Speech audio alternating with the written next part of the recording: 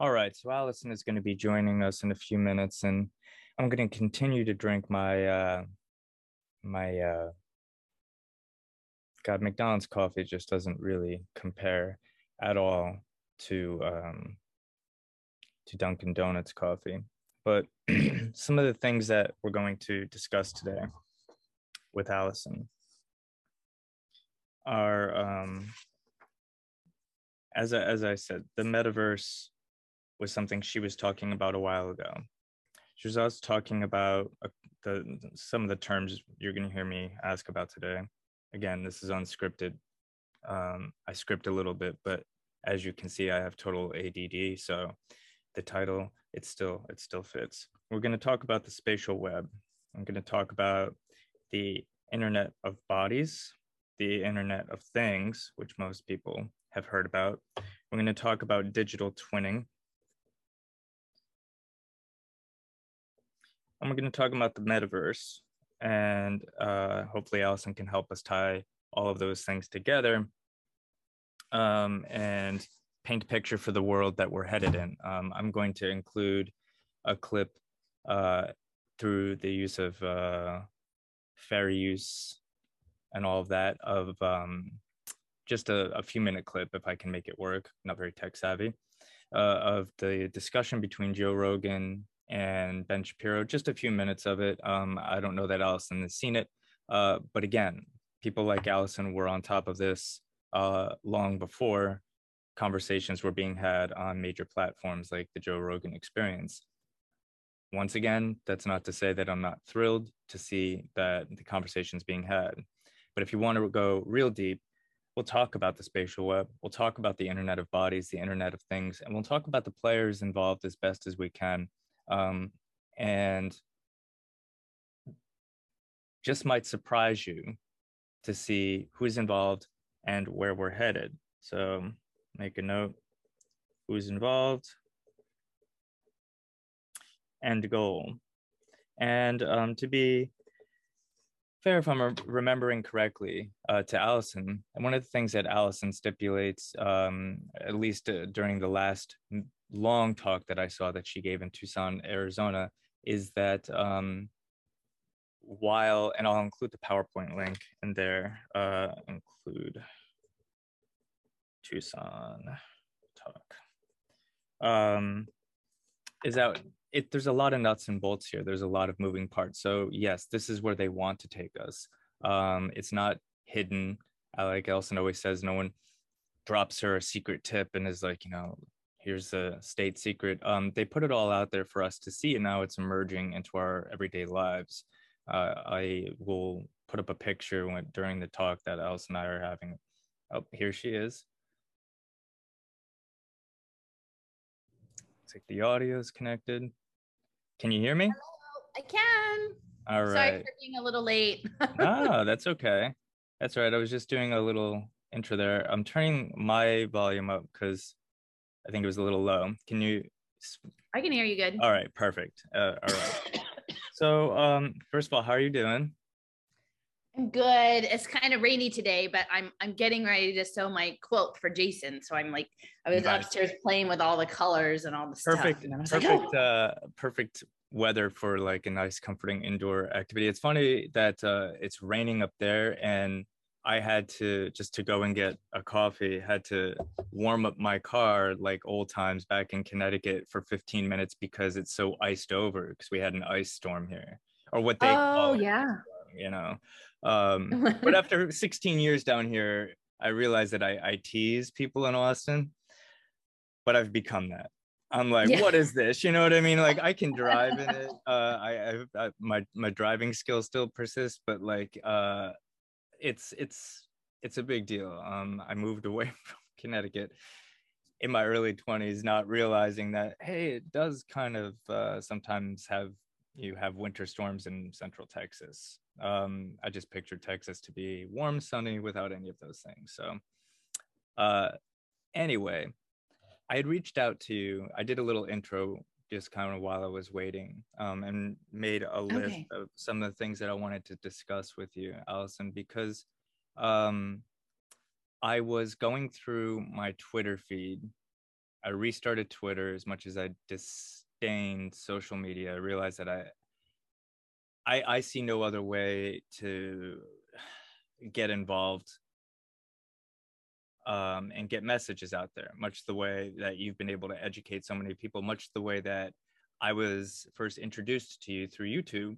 And then we developed a really awesome friendship, and in addition to me learning from you through social media. So, you know, it has its goods and it has its bads. But so I'm on Twitter and I'm scrolling through on my overnight job, and I come across a picture, which if I can share my screen, I will bring up, and it just and then the whole I don't know that I can. Let's see. And then the whole Joe Rogan and Ben Shapiro thing. So, can you see this picture here? Do you see this? Oh yeah. Okay. So it's you know, it's just a picture, so I can't Wow. scroll and show the whole thing, but it's Great. from Gemini. Decentraland, The Sandbox, and Axie Infinity are some of the leading names in the metaverse space. Sign up now and start to build your own world with Gemini. And Twins, right? Isn't Gemini the twin? yes, and if you don't mind, real quick, I also wanted, before we have a discussion, to play a quick clip from the Joe Rogan Experience, about 3 minutes, where him and Ben Shapiro are talking about this. Regardless of what I have my opinions on those two, I agree with some of the stuff, I don't agree, but this caught me.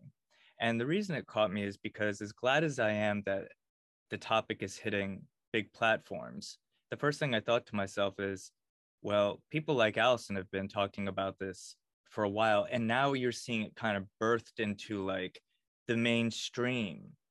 It's hitting. I mean, I can't imagine, even though Joe, apparently, I don't follow his podcast, it's much too long for one thing, and I have only known him as a comedian back in the day, but the idea that they would be talking about this at all, not just unfathomable. So I wanted to play this real quick and have you hear some of the stuff that they say, and then we'll just kind of take it from there. So me and my tech savvy self, let's go ahead and try to make this work again. I'm always like really proud of myself when I pull something off, technologically speaking, because I'm not very good at all that stuff. So here we go. We'll try to make it full screen for everyone. About the metaverse, because like I'm really fascinated by this decision of Facebook to change the name of Facebook to Meta and to the metaverse, which I think people are just they're gonna like they're gonna realize that this is a crazy idea, that you're gonna give your life to some sort of augmented or virtual reality world that's created by a guy who's involved in this company whose algorithms are sowing the seeds of distrust and hate all through. But now we're going to fucking let him take over what you see and feel, because you're going to have a new company, and this new company is going to be virtually reality based, where he's literally he reenacted a scene from Black Mirror. Yeah, well, which is unironically. I know, and you know what makes me a little sad? I think that it's gonna happen. You think it's gonna happen? Yeah, I think that you and I are of a different generation, dude. I think there are a lot of kids who are growing up in Fortnite world and spend a lot, and I think the pandemic really accelerated this. There are a lot of people who lived online for the entire pandemic. And so for people like me and for people like my parents, not seeing other humans for a long time was actually quite painful and terrible. Like, we actually did want to get out and be with the community and see friends and do that sort of stuff. What if you spend your entire life, from the time you're a little kid, interacting with screens? What if those screens are getting increasingly sophisticated so that they are interacting with you in ways that humans would? What if you get to be whatever, like, we're a society, we were just talking about this, where you get to be whatever you want to be. What if there's a world where you actually can be and everybody sees you the way you want to be seen? Would you rather live there where you're like rich and good looking and everybody likes you? Or would you rather live in the real world where you're disconnected from all of that and you end up with like Ready Player One world? I think it's going to happen. It's as long as it can become indistinguishable from reality, which it will be able to be. It's going to take time, whether it's 5 years or 10 years. All right, we'll leave that there. They go on to discuss several other things, and one of the points that Joe makes, and then I want to kind of turn it over to you, see what you thought of that. They do talk about the sophistication of it, and he makes the point that what if we're all plugged into this world? He's like, it's not the natural world. What happens when it's unplugged or collapsed or manipulated? You know, like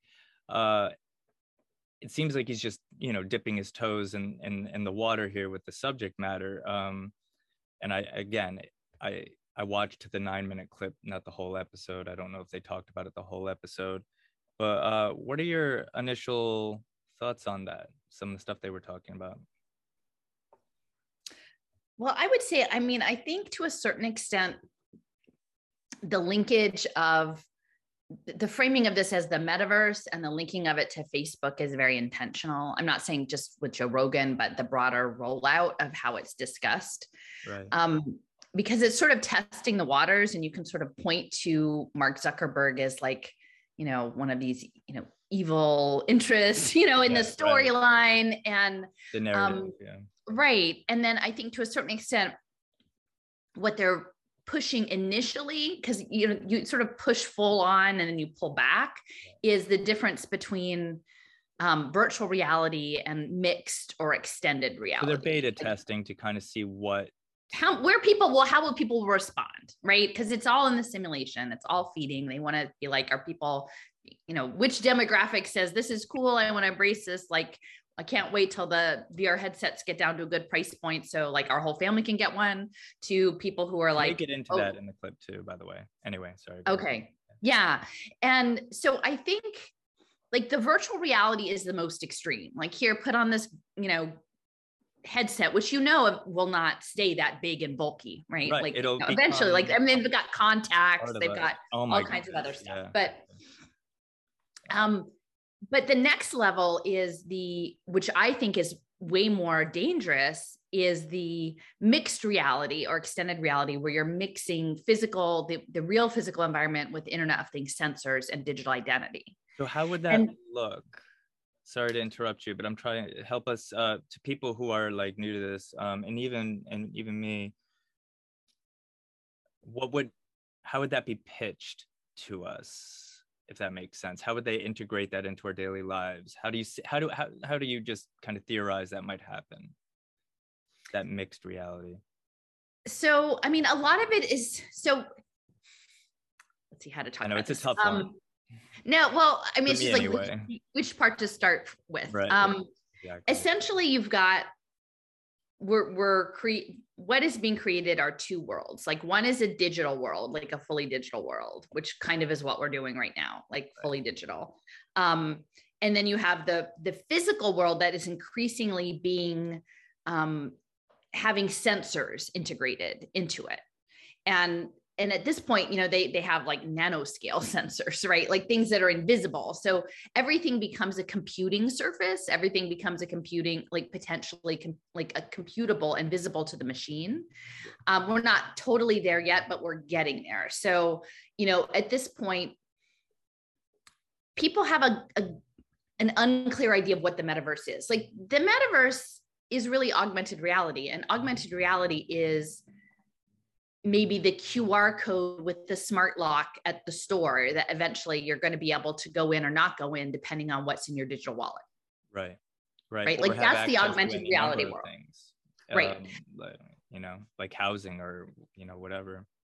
Well, and I've even said, like, I wrote a blog post about Stanford Medical Schools developing smart toilets. And, you know, you hear a lot about, you know, them finding, you know, sequences in the wastewater and all of these things. So like clearly the plan is, and I heard another guy who is like the former head of Google China, and he was talking about jobs going away. And he's like, well, the plumbers will be around for a while because our plumbing is still different kinds of plumbing systems, but knowing in his head, like it's going to a unified plumbing system, and it's going to unified plumbing system so Stanford can have their smart toilets. Right. and eventually the smart toilets will look for things in whatever your morning deposit and decide whether or not you're allowed to go out with your smart lock on your smart door.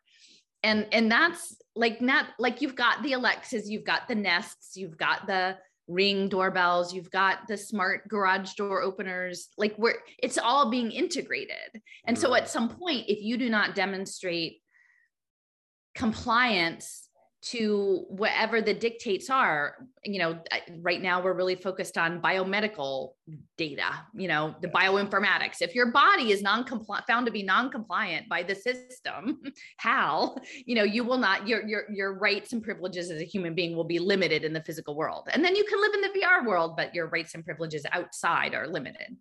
And that's the piece, like, where it's already happened. Like, we're already, not the smart toilet integration yet, but the so QR much code is there in the background. The digital identity. I just posted last night a long discussion I had with Jason about what was like a pivot off of the greater reset thing, but into digital education and blockchain credentials. And a huge piece of that, how are they going to get people on the blockchain? Well, especially the younger generation, they're going to get them through the education system. And so in this use case, this was a company, an organization called the Learning Economy Foundation. They're working with MIT and the World Bank, and it's all the human capital finance piece, although they claim they don't know what they're doing. But I'm like, you get paid to do this, Exactly. or go to, the World Economic Forum. I'm not getting paid. I'm just reading your website about what you're doing. Yeah, and, exactly. they had partnered with Lego and the MIT Media Lab and the World Bank and Learning Economy Foundation to develop gamified every aspect of our lives. Yes. Down to the granular level. But mobile game apps for developing skills badges. And some of them were actually, it was called like super skills. Like, dude, it wasn't even a good name, like the super skills game. I think that's, what that metaverse game was on Twitter. I of course, just Snapchat, I didn't research it, but I'll bet you my bottom dollar that if I, go back to it and look into it, it's going to be very much in line with what you're talking about. Yeah, but they were pitching this digital, and then you would have a digital identity on blockchain tied to your game, which is not unlike, that whole Splinterlands thing, but like your digital identity is linked to that in the metaverse, even though the metaverse just doesn't look that different. It's a kid on a phone, but they're saying like, now you can have verifiable skills. And this app, which was in beta testing, was targeted at children 6 to 12. But one of the games said ages 2 to 6. Right? So they're gonna. Nephew is in that game. Is in that age range. Sorry to interject there, but Allison, like, he's just totally adapting to all of this. And my brother-in-law, who I love dearly, but like, my father took us outside and all the boys and the girls in the neighborhood played wiffle ball during the summer. Well, they sit inside and they game, and they're very sophisticated augmented reality gaming. Now I'm glad they're bonding together, but how my nephew has taken to this like a duck to water frightens me. Conversely, my brother and his girlfriend are raising my other nephew and / godson, just because I have to say that because I'm so proud. They have him involved in sports and they don't force anything on him, but they really, again, they're big. They disagree on a lot of things, but they're big on the natural world. Sorry for that little interjection there, but it's just grabbing our young, and it's so, they're like Joe said in that clip, and you've made the point many times with the digital twinning and all that stuff, it's becoming indistinguishable. And it's touching, like, the affiliation with Lego. I didn't even know about that. You know what I mean? Lego is like the number one of the biggest funders of MIT Media Lab, and has been since the beginning. And it's constructivist education. Like, they endowed like Seymour Papert, like his chair at MIT Media Lab. But the constructivist learning is to train the AI. Like Papert was, on the one hand, early education, but it's education to apply it to AI. Right. And people aren't making that connection. And I think part of it is because it's supposed to be fun, right? It's a game. It's enjoyable. Yeah. They hit your dopamine up. Like, they want you to want it. Like Right. they don't want to drag you into the metaverse. They want you to walk into it and be like, oh, this feels pretty good here. I mean, that's the war campaign. Do you think with the, I was having a conversation with a young man the other night via text. I'm very good friends with his mother. And she wanted me to talk to him about some stuff, and he's interested in economics. Long story short is he was asking me about NFTs. And I don't know as much about them as I know about other cryptos and other blockchains and stuff like that. You've given me a little bit of information, but he was saying that he believes, he's like, I think it's going to be a choice. You're going to have a choice to participate or not. I don't know that I would call it a choice. One, before we move on, if you could talk a little bit about NFTs, and two, I think if I'm circling back and remembering correctly, still working my way through my coffee, but I'm waking up. But you mentioned kind of two worlds. Do you think that we already see a two-tier society emerging with like the vaccinated versus unvaccinated, but I think it's going to be much bigger than that. Do you think that there's going to be one world that exists that's the main society for people who participate in this, and then another world where we're kind of have you ever read Brave New World? I'm sure you have. Mm-hmm. Do you remember when the main character, I forget his name, it doesn't matter, but he goes off to the savage reservations where you're supposedly free, and the Brave New World hasn't implemented its edicts on you, right? And instead of finding this freedom, he finds violence and predation and exploitation, but he also finds Shakespeare, and he goes back and he tries to he falls in love and feels real things. Like, do you see a two-tier world opening up like that? And if so, what do you think it'll look like? I realize I just laid out a lot there, but I'm thinking about this a lot because he's talking about, this young man's talking about choice, and I don't think it's going to be choice. If it happens, I think they're going to lure the people in. This is just my feeling. Lure the people in that they can by making it as attractive as possible, especially with the young. And then, the rest of us will just kind of not be able to participate in society. What are your thoughts on that? Starting with the NFTs. Well, so I started looking into blockchain about 2017. So about, 5 years ago. And my entry point was not through the finance crypto space, but through the idea of social capital, because I was following these use cases. I can still remember it. I was watching the World Bank and New America had a 4-hour webinar on blockchain. Wow. All the way back in 2017. Yeah, I thought it might have been a 2016 webinar that I was watching in 2017. Wow. But and I knew New America was a problem. And about halfway through, there was this guy, Sean Conway, who was with this Trust Lab group. And they had started this doing pilots on pre-K in South Africa, where you would have tokens for children to be reimbursed for every day of preschool. So there are certain elements threaded through this because a lot of the pilots came through humanitarian and development aid. And so there was this underlying sort of colonial racist mentality of to guard against misuse of funds, we're going to put everything on blockchain to make sure all of the, stuff gets to the right people, Right. Yeah. They have those excuses for, yeah. Right. And so for pre-K, they were like, right. It's too hard for you to send the attendance numbers to get reimbursed. So now you have an app. So the preschool has a digital identifier, the teachers have digital identifiers, the kids have digital identifiers. And when every child comes in, they track them on the app and they get reimbursed. And that's an NFT. That is a token for a particular day, an event, and a thing that's trackable to that kid in that school. And that is a token. It's not money. It's not, ultimately it's connected back to money, but really it is a legitimating token. And what they talked about in that was that they pitched it as helping children build social capital. in preschool. Scary term.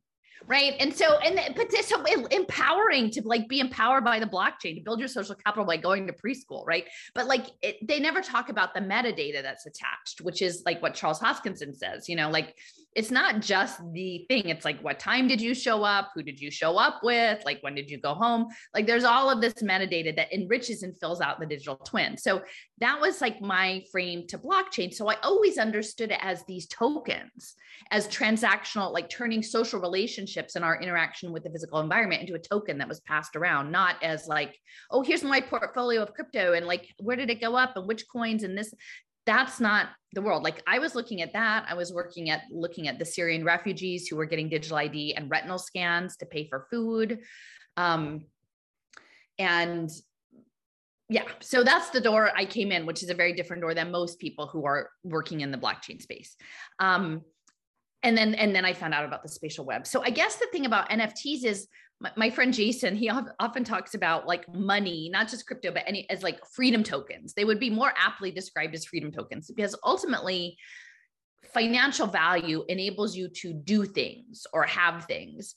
But it's all kind of a fiction, the story we tell. Like I have this much in my pile, so I'm allowed to, you know, travel the world for 2 months or something, right. You know, like it's the things you can do with the money, not the money itself. Like you can have a ton of money and then like die with it and never have used it. Like what was that thing? So it's about experience. So if you understand the freedom tokens, you understand like NFTs and blockchain were created to advance capitalism into the digital world. Right. The next, period. Exactly. It was to track digital assets in the metaverse, in mixed reality, to allow ownership of property in a digital space, to create whole new markets of digital assets.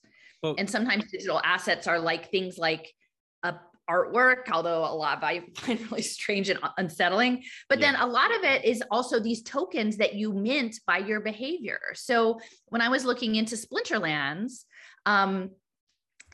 they were invested in by the Blockchain Founders Fund, this guy. And just a few weeks ago, they had a new, you know, press release about their latest venture capital round, like $75 million. And, you know, they were talking about their investments they've added to their portfolio, and Splinterlands was among them. And I don't think it was the newest one. They'd held it for a bit, but then they added another, they were talking about other companies, and one was called Health Hero. And so I'm like, well, I wonder what Health Hero is. And you click on Health Hero and it goes through and it's like, well, look, you can create an NFT that represents your well-being. Wow. Right. And I mean, you given your professional background, like can imagine what that is. And like, imagine if daily you're supposed to mint a well-being token. Right. It's kind of like these schemes, like on the scale of like 1 to 10, how are you doing today? Like, what's your pain threshold? What's the, like, they want to know all this shit. And it's not money, it's a token, but literally this Health Hero is like, oh, you minted NFT and show us your wellness status. Right. Right. And how does this interface with this new mixed reality world? And the privileges you have too. I see like, you know, social scoring, like, well, I imagine in my head, like, you know, the writer in me, like, looks at this information and it's like, and I took a bunch of pictures of an article and I wish I'd included them, but, you know, maybe I can edit it in and I'll certainly send them to you. But it's talking about like, you know, emotional scoring and social scoring and like basically part of your dashboard, your profile is like, how social are you with people? You know, your happiness and engagement level. And things like that. So when you just said that, that's what it made me think of, you know what I mean? Like, you know, they judge you and you get privileges based on a number of things that we've discussed a lot and wanted to touch on again, but I hadn't heard yet that was going to be attached to your socialization score. Yeah. I mean, and again, I don't know if this is, I didn't spend enough time to look into Health Hero to find out, like, is it being attached to people's insurance? Right. Is it being attached to like, you know, in the past? Makes your mind wonder, you know? Well, I mean, in the past, you know, I've talked about, like, there were a number of teacher strikes. I'm trying to remember. It was maybe around 2017. The West Virginia, like there was a wave of them. I think there might have even been some in Texas, but in West Virginia, like in even places that didn't really have unionized teachers, maybe Oklahoma, maybe it was Oklahoma, but there were the teacher strikes. And one of the things that was like the straw that broke the camel's back for the teacher strikes is that the state of West Virginia, which, you know, was led for years by Jay Rockefeller, you know, Senator and Governor Jay Rockefeller, because you think West Virginia, right? But I'm like, Jay Rockefeller was there for like 40 years. Like he went over to Japan and then he came back to West Virginia as a Vista volunteer, right? Like, so interesting. You know, yeah, it's very interesting. And so like I mean, he's moved on since, but you know, that stuff is baked into West Virginia. You wonder like why West Virginia has a certain picture in your mind of what it is, but there's more going on. And that the state insurance policies for the state employees, including the teachers, had changed so that they had to meet step counts and they had to jump through these hoops. And if they didn't, and if they refused to participate in the program, the wellness program, they would get an extra like $600 tacked onto their health insurance, that their own payment out of pocket, which for a teacher is a lot of money, you know, like every year. And some families have 2 teachers, right? And working in the helping field, I can tell you that would crush me, you know? Yeah. Really so this is coming through the government. And so they rebelled, and like, I have a video clip of one of the teachers talking about this setup with the step counts and things, but they said there were also intrusive surveys attached, including things like, you know, very personal items like how much sex do you have and how vigorous is it? Wow. Right? And so like picture this with like surveillance tech and wearable technologies. And there's nothing they know. And I'm assuming all of this data, including that very intimate personal data, is included in building your second self. Wellness profile. Your wellness profile, like all goes into your digital twin. You know, all of that data is fed somewhere, right? I mean, like. Well, and right now it's sort of spread out, right? And that's, so, but what they want to make it more understandable for machine learning is to have it interoperable. Right. And that interoperability is where the digital ID hangs on, because the digital ID and networks of digital IDs is what makes it make sense. What makes the disparate data tell a story. Right. Because literally, like the machine wants to know the story of you and you and you and you and you, and they want to get the range and breadth of human experience. Right. Which is what is so treacherous within the social emotional space. And especially if it's being baked into human capital finance and potentially securitization of, you know, healthcare services, mental health services. Once that's securitized, people can like short those debt products, you know, and like you could steer some people into depression, you know, insanity. Yeah, you can steer some people into like happiness and euphoria. And you don't necessarily know if the world around you becomes a fully sensor-based environment, like your physical world too, like the vehicles, the all the little, you know, the door locks, the door, can you go in this door? I mean, there was a Nosedive episode about that. You know, the guy's score drops low enough and he can't get in the door of his office anymore. And all of these things, you know, that may have seemed far out. With that. Yeah. They're piloting those things. I think, well, you were the one that told me in my own city about of course, then I'm going to forget the name.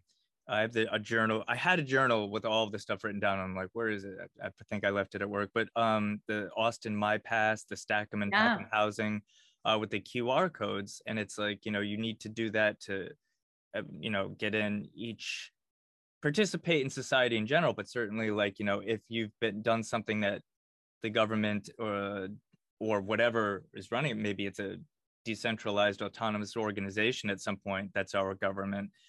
Makes a decision that your QR code, you know, you're a threat, your QR code won't work. Before I forget, like, speaking of that, I was reading an article, and again, I'll attach this in the notes because I can't bring it up here. I would have to search around for it. But it was talking about what was a thread in Twitter and led to a link to a company.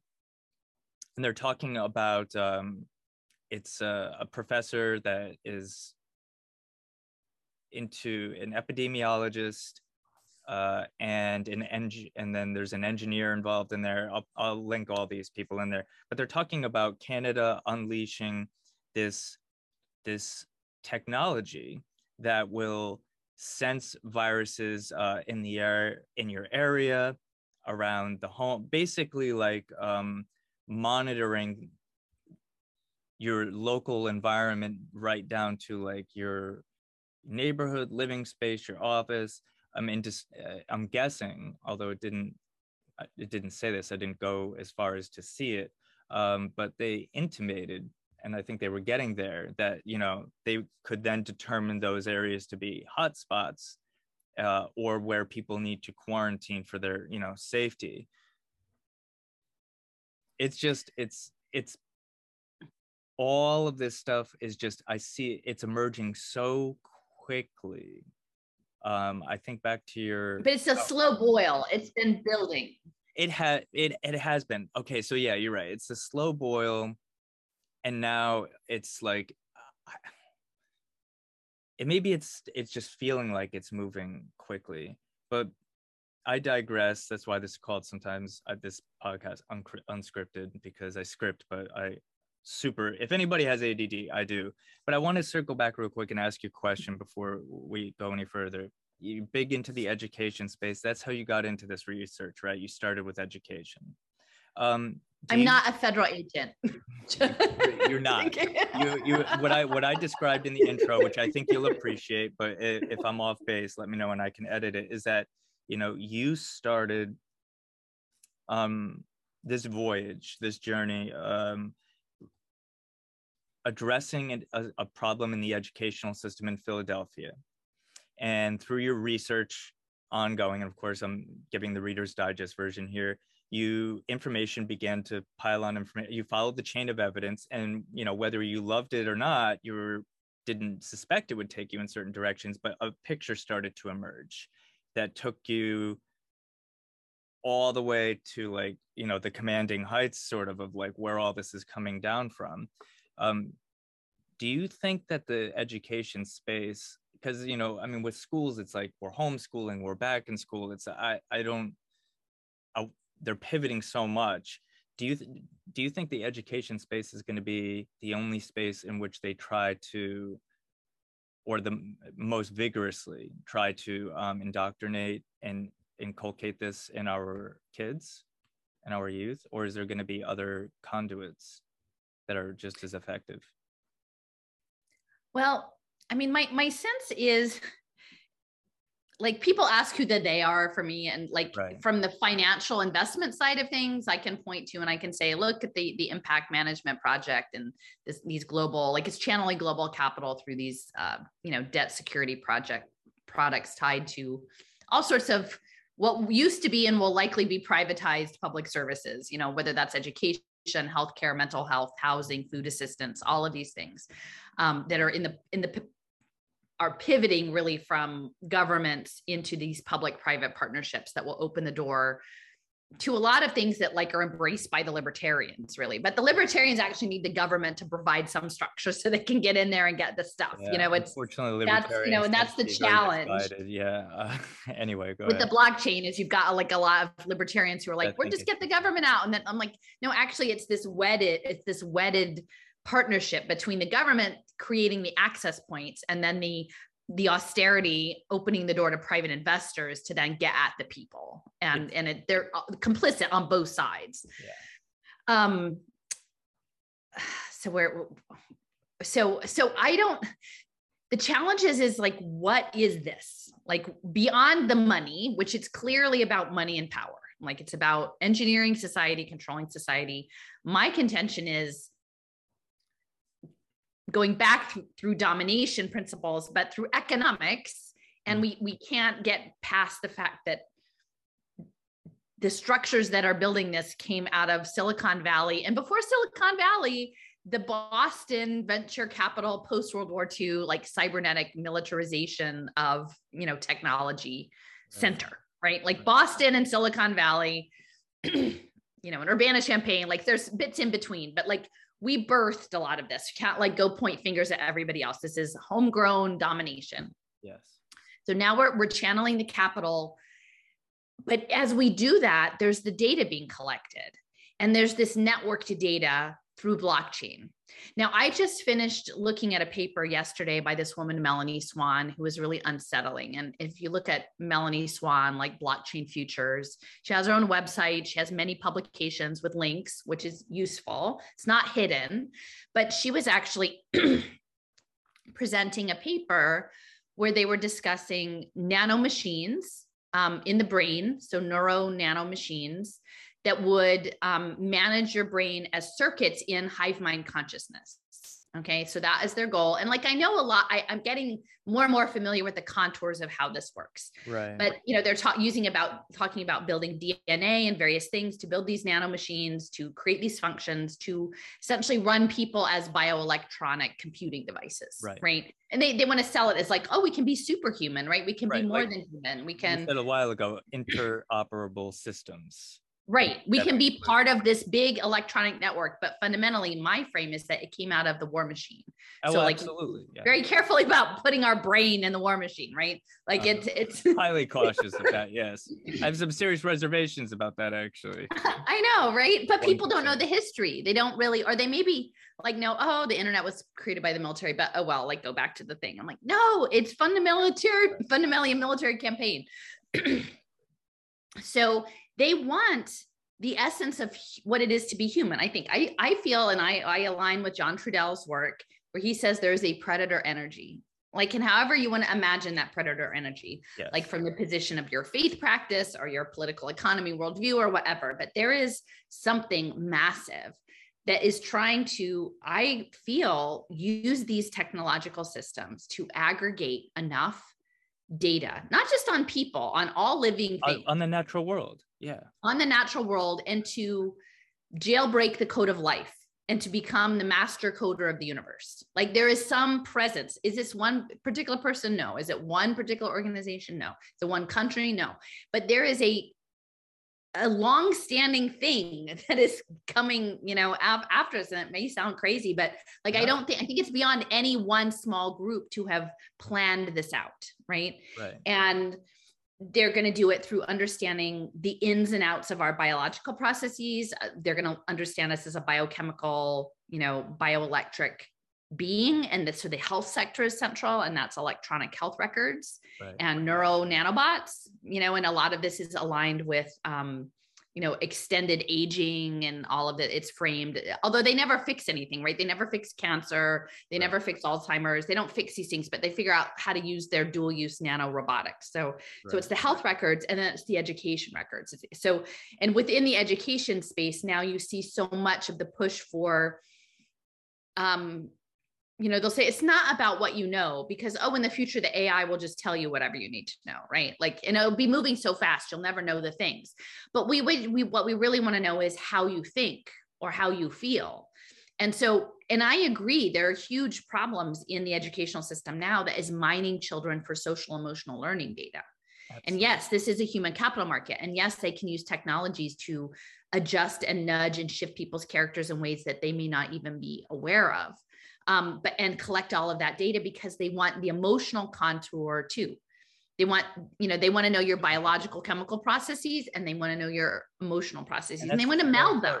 They want, there's no part or piece of us that they don't want to mimic and understand and have access to. Yeah. I think they want all the data. Yeah. And so some of that, I think the education in the healthcare space. And when I first started doing my research, there was an organization called, InnoSight Institute. Clayton Christensen, who is a Harvard business school professor, he's now passed, but he was known throughout the 90s and early 2000s as like the disruptor. So when you hear about disruptive technologies, like it came to Clayton Christensen, he was the disruptor. So that's where that term kind of. Right. Like he was the disruptor who brought that into the public understanding. And his institute, the InnoSight Institute, and the Clayton Christensen, I think it had two names, and it continues since his death. But their focus at the time was education disruption and healthcare disruption. Now, I was only focused on the education side. I was talking to my friend last night, and I'm like, We just had like the one leg of the elephant. Like but that leg gave me the understanding of how the machine worked, that I could then apply the strategies to all the other legs, right? Like once I knew the education leg, I knew how I was going to play with the medical complex. Medical side. Because it's, so between those two massive institutions, that's how those are two. I mean, you really can get almost the full picture there. It is, but the other piece is e-government. And that's the other thing that Texas is working. I'm gonna be honest, that's the one that scares me the most. And the fact that I'm in the I'm literally, I mean, I laugh, but it's terrifying. I'm in the epicenter of it here in Austin, Texas. Yes, you are. In the absolute, and people, you know, especially a couple of my native Austinite friends are well aware of that. But you know, a lot of people, even when I moved here, you know, keep Austin weird. Austin's this, you know, totally free space. And in the background, what's going on was this, you know, has been for this long time, is the development of everything we're talking about, this militarized virtual just the everything. I've got a list here, like all of it, the whole package, the conference that Ted Cruz was in, like Ted Cruz, you know, the freedom loving, you know, center protect the rights, and yet he's attending conferences on blockchain, which is e-government. And, you know, sorry to ramble, but for a second, I think I linked the e-government to the digital autonomous organizations in a way. Maybe I'm misunderstanding it, but e-government, can you talk a little about that? I mean, you can get into the 10 digital nations if you want, but what's that look like, and how? There's a lot of nuts and bolts and moving parts, like you said in your Tucson talk. You know, I remember that specifically. You were very clear that there's a lot of moving pieces here, and you're not saying that this necessarily is going to be successful, but it's where they want it to go. Right. What does e-government look like, and what are like the biggest dangers with that? Because they call it the most democratic form, right? You'll have this algorithm that'll be equitable and everything else, which sounds so great, but it's not. Can you, and not from what I understand of it, can you talk a little bit about that? Yeah. Well, I wish I could remember the guy's name, but again, earlier on, like a number of years back, looking at the blockchain, looking at e-government, there was a professor, I believe he was from MIT. He had like a TED talk in Vancouver, and he was talking about a future of radical democracy, right? Like radical democracy. And that everything would be voted on by everybody, but it couldn't possibly happen. So you would have an AI agent that would just know you, and then it would vote for you how you would vote. So basically, right? Like an elector, that is sentient AI. Yeah. Like you would have your digital twin, and your digital twin would know you, and that there would be this governmental system that would surely be run on blockchain with tokens, you know, like how all of these, like that. I mean, the blockchain space with the governance tokens is already setting all of that up, like within their own organization. It's happening publicly too, when we can circle back to that. But the fact that people aren't seeing that blows my mind. But anyway, go ahead. So yeah. So, I mean, that was my first, like, you know, when you see these talks, you're like, oh, wow, well, that's unusual. And again, you know, picture this is 5 years ago, right? And like nobody really knows what blockchain is, and nobody knows. And I'm like, this is troubling. And if you understand all of this is like this predator energy trying to learn how humans work and society works and ecosystems work, right? Like there's various levels, from like I want to know how your microbiome works, you know, to, and your brain neurons. So I know how your body, you grow food. Yeah. You're like your family, your neighbor, it just keeps going out. And so they're building these neural networks. They want to know. And so the e-government piece, I think, is what will link you and your communities. It's like the next macro level, and that's linked in with the smart cities, you know, all the smart city sensor networks, and, you know, the Build Back Better, and a lot of the sustainability impact investing, which will be linked to, you know, carbon offsets and water control and, you know, new forms of industrial agriculture and all of that. So,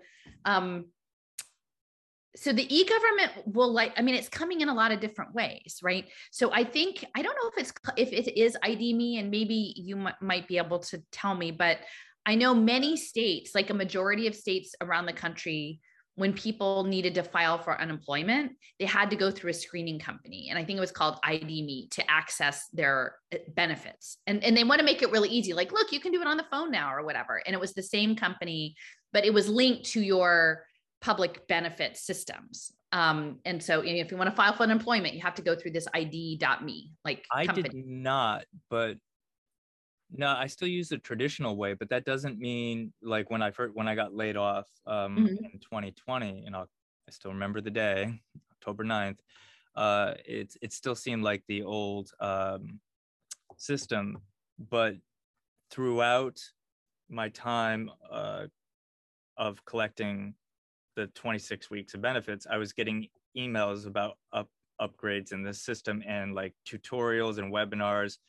I didn't look too much into it because I didn't, I just wasn't, I wanted to get off unemployment and figure out the situation.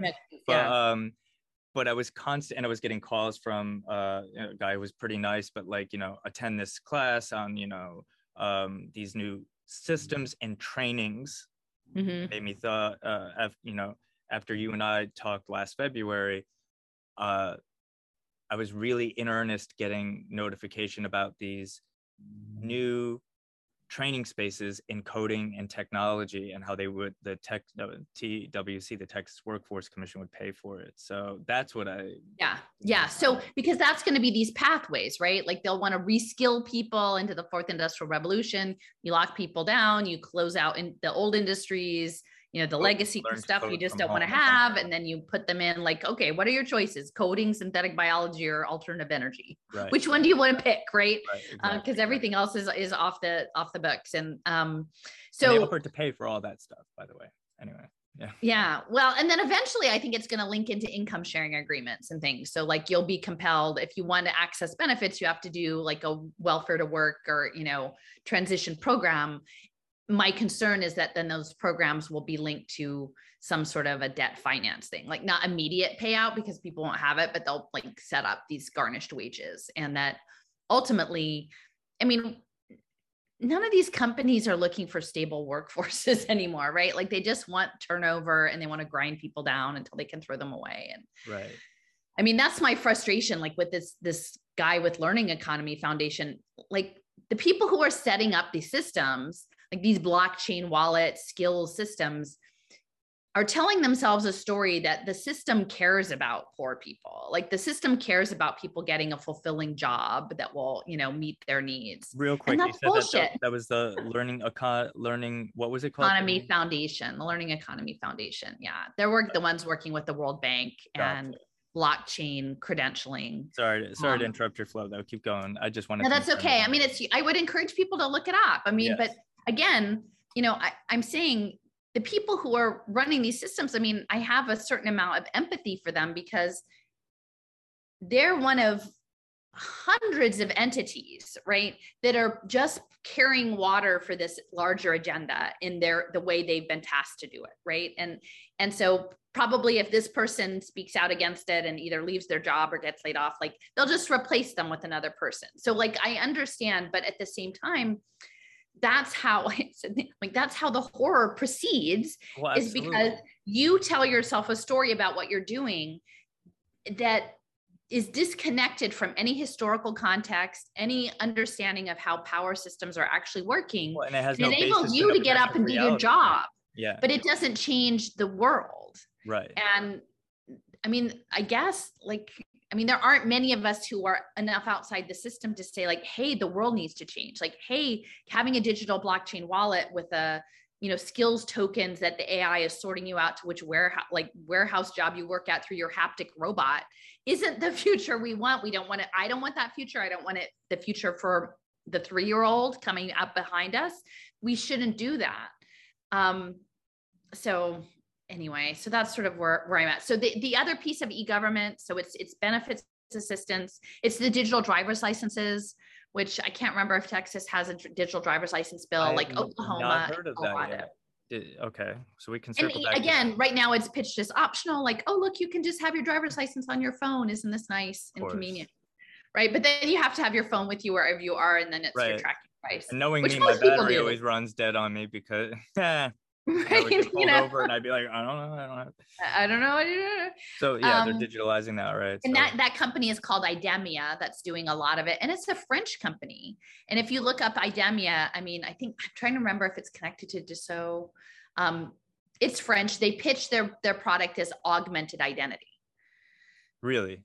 Yeah. I mean, they just say it straight out. I mean, this was like 2 or 3 years ago. This is pre-pandemic that I was looking into Idemia. And now they're controlling all of the access security points at the airports. So all the kiosks that I've seen recently when I've traveled over the past year, they're now all Idemia labeled, like when you check in with your ticket.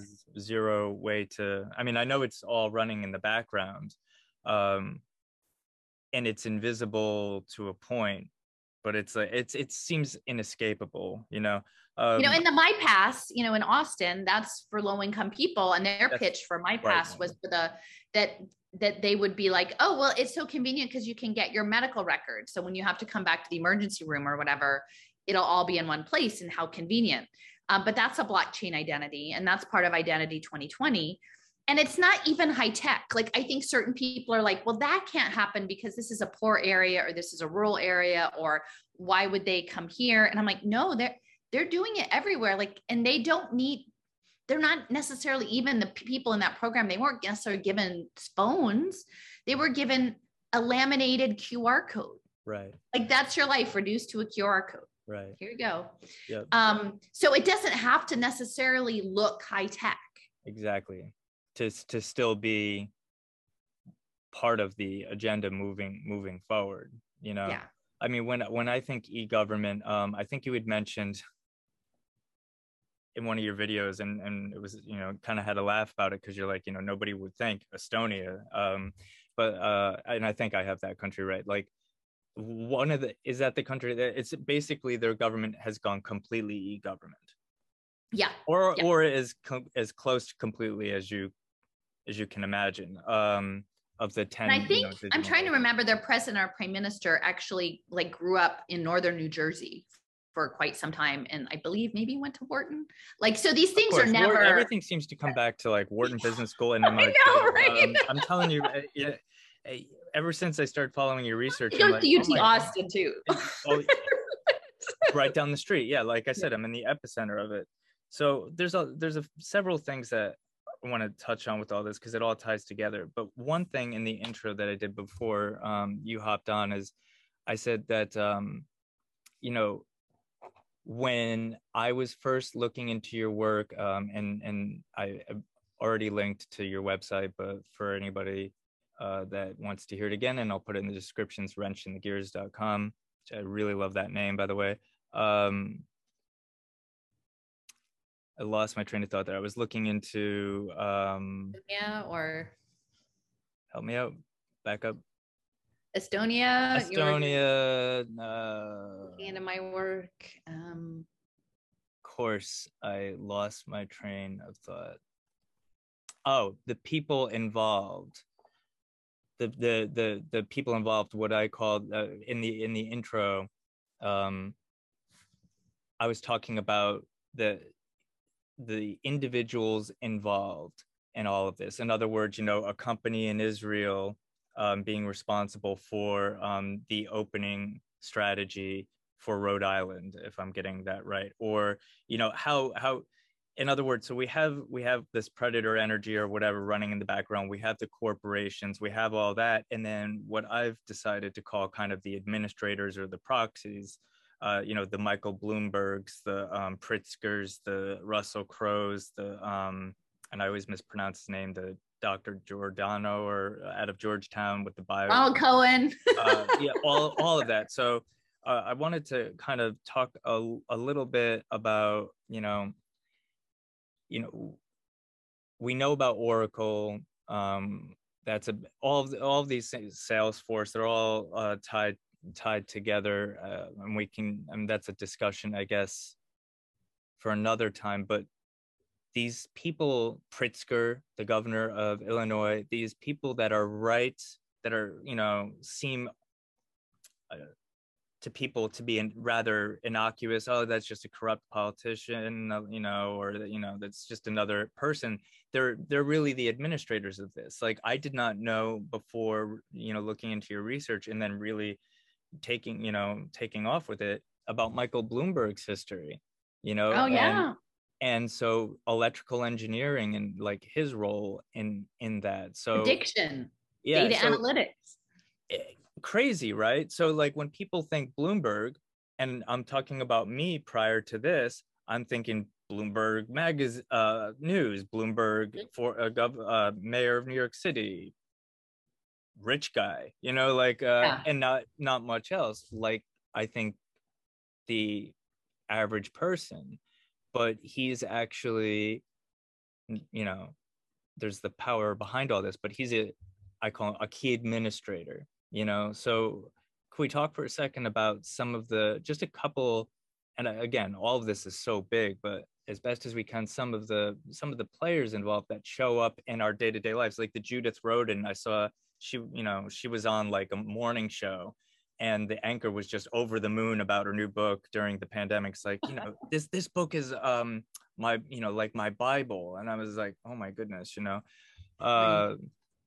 but they show up in our everyday lives, and people have no idea that they're involved in some of this stuff and what they're connected to. Well, I mean, I used to make those big maps with Little Sis until they kicked me off. And that was really helpful, because like the process of amazing. Adding all of the data, like it cemented in my mind a lot of these relationships. And I can still go back and like piece things together, but I took some screenshots, as many as I could, but yeah. Yeah. I mean, someone saved all the images, but I have to index them because there were like 300. And so it's like, I haven't have many projects that I haven't. The mapping was amazing.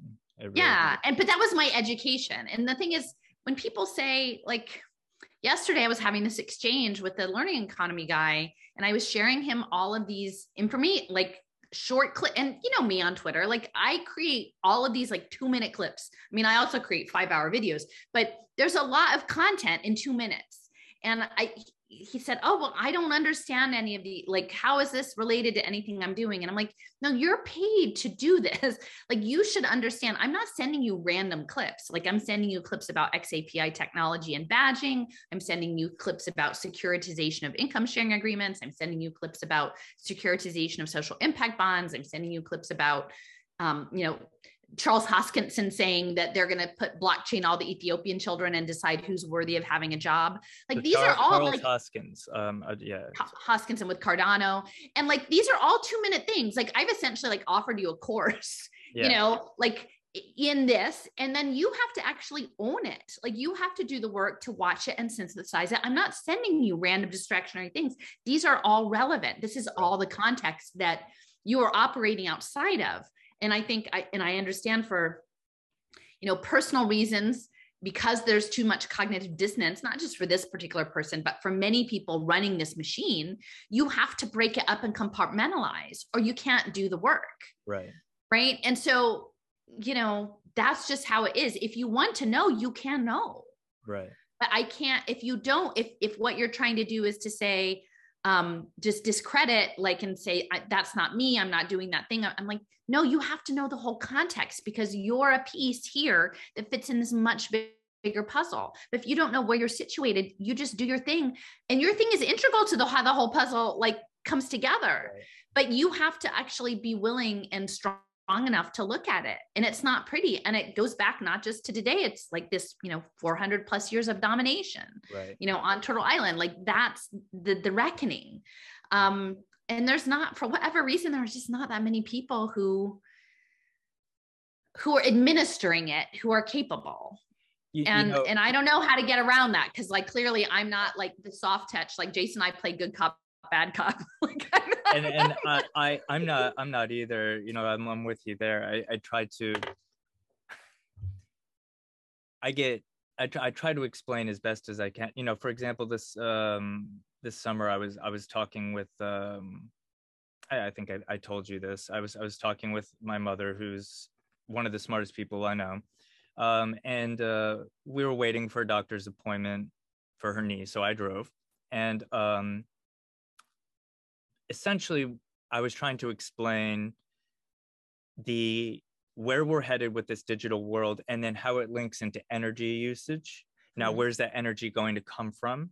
Right. And as far as the electrical cars, I'm like, if you're given an allowance, how do you earn more tokens or whatever it is to get more energy? And like, I was talking about haptic clothing and all of this stuff. And initially, because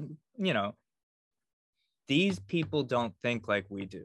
My mom is a brilliant person, but she's, of course, she was in nursing. She's empathetic. She's compassionate. So she's like, she's nobody's fool, but she's like, I just can't understand how people can be that evil. She knows they can, but it's hard to accept because it just is. Like, it's like that level of exploitation, and as far as the haptic clothing, like, I think at that moment it was a reach for her. And then I don't remember where she caught it, but she heard about it. And we didn't have like a long drawn out conversation about it, but she mentioned that she'd heard about it, and she was just like, wow, like this is a real thing. Like, what's the timeline on this? And I don't know, but I know that it's coming down the pike. And again, in that video, that short little clip, we didn't watch the whole thing because there's so much to talk about, and anybody can just go look it up. But they touch on haptic clothing as well. Now, they don't link it to like you having to generate your own energy and stuff like that, like in order to participate in society. But the fact, and people get after me and have teased me like literally this week about like, they're like, oh, you there's facts are one thing, facts that people don't want to see are one thing, being conspiratorial is another. I'm like, I'm just gaming this out. You know what I mean? Like, why now? Why now is it suddenly hitting major platforms, and people that wouldn't have touched this with a 2,000-foot pole or been interested or even believed it was a thing are having deep, thoughtful conversations about it? You know what I mean? Like, I'm not saying, I don't know what I'm saying. I'm just, it makes me wonder how close we are to a big pivot, an event that will be, the next rung on the ladder to like, here's the solution. But how many people are talking about augmented reality and digital identity in e-government? Like, not many. I don't know anybody. Or how many people are talking about what we have talked about, what about the exploitation of poor people. You know what I mean, in Central and South America, via some of these programs. I have thought, and I don't know this, just to be clear, this is complete and total like just guessing on my part, but I do wonder with the crossing over of the migration, the displacement, people coming into the country, and they distract us with all this political stuff about what's what. But I'm like, what are they doing with these individuals? Are they piloting them in programs? Are they, what I mean? I do wonder, because it's like, if you're predatory and you're looking for a population that is just looking for a better life and has traveled all this way and has been incentivized, well, they're going to participate in whatever program, like the stack 'em and pack 'em housing, or the I'm just left to wonder. It's like, what are with dispossessed people are fuel for impact markets. Absolutely. Like moving people out of their homelands where they're stable and they have access to their own culture and their own foodways and their own stuff, and then removing them, whether through war, direct war, economic war, drug war, all of that stuff. Like those dislocated people are a commodity for these monsters. Like, right. Yeah, they planted the seeds for these things decades ago. English as a second language. So Pay for Success Finance was put into the revision of the national education legislation, the Every Student Succeeds Act that was passed, I think, in 2015, on the heels of the Workforce Innovation and Opportunities Act that Obama passed, which was these planned career pathways. Pay for Success Finance was put into the ESSA. And then among the first two, I think, funded pilot programs under that, one was job training, like jobs for the future training, and then one was English as a second language. And so I feel very strongly too that the English as a second language piece has a machine learning component. Like, I think if you understand that all of the e-learning, all of the digital learning, because they're pushing that because they need data with fidelity to feed the deals. They're not just having small groups with teachers and having social interactions. It's putting kids on programs, AI language learning programs. I think that there's something in those kids in the language acquisition as teaching the system. And the next big hurdle for the next phase of globalization, the globalization 4.0 that Richard Baldwin talks about, is telepresence work, right? So where the inexpensive Polish accountant ports into Manhattan to work for the day at, a fifth of the cost of a New York accountant. Richard, and that's what was his Baldwin. Baldwin. Okay. Yeah. He said that, I don't know if it's the Geneva Institute. He's in Switzerland. I mean, I think he's probably American, but he has a talk about globalization 4.0, Richard Baldwin. It will come up.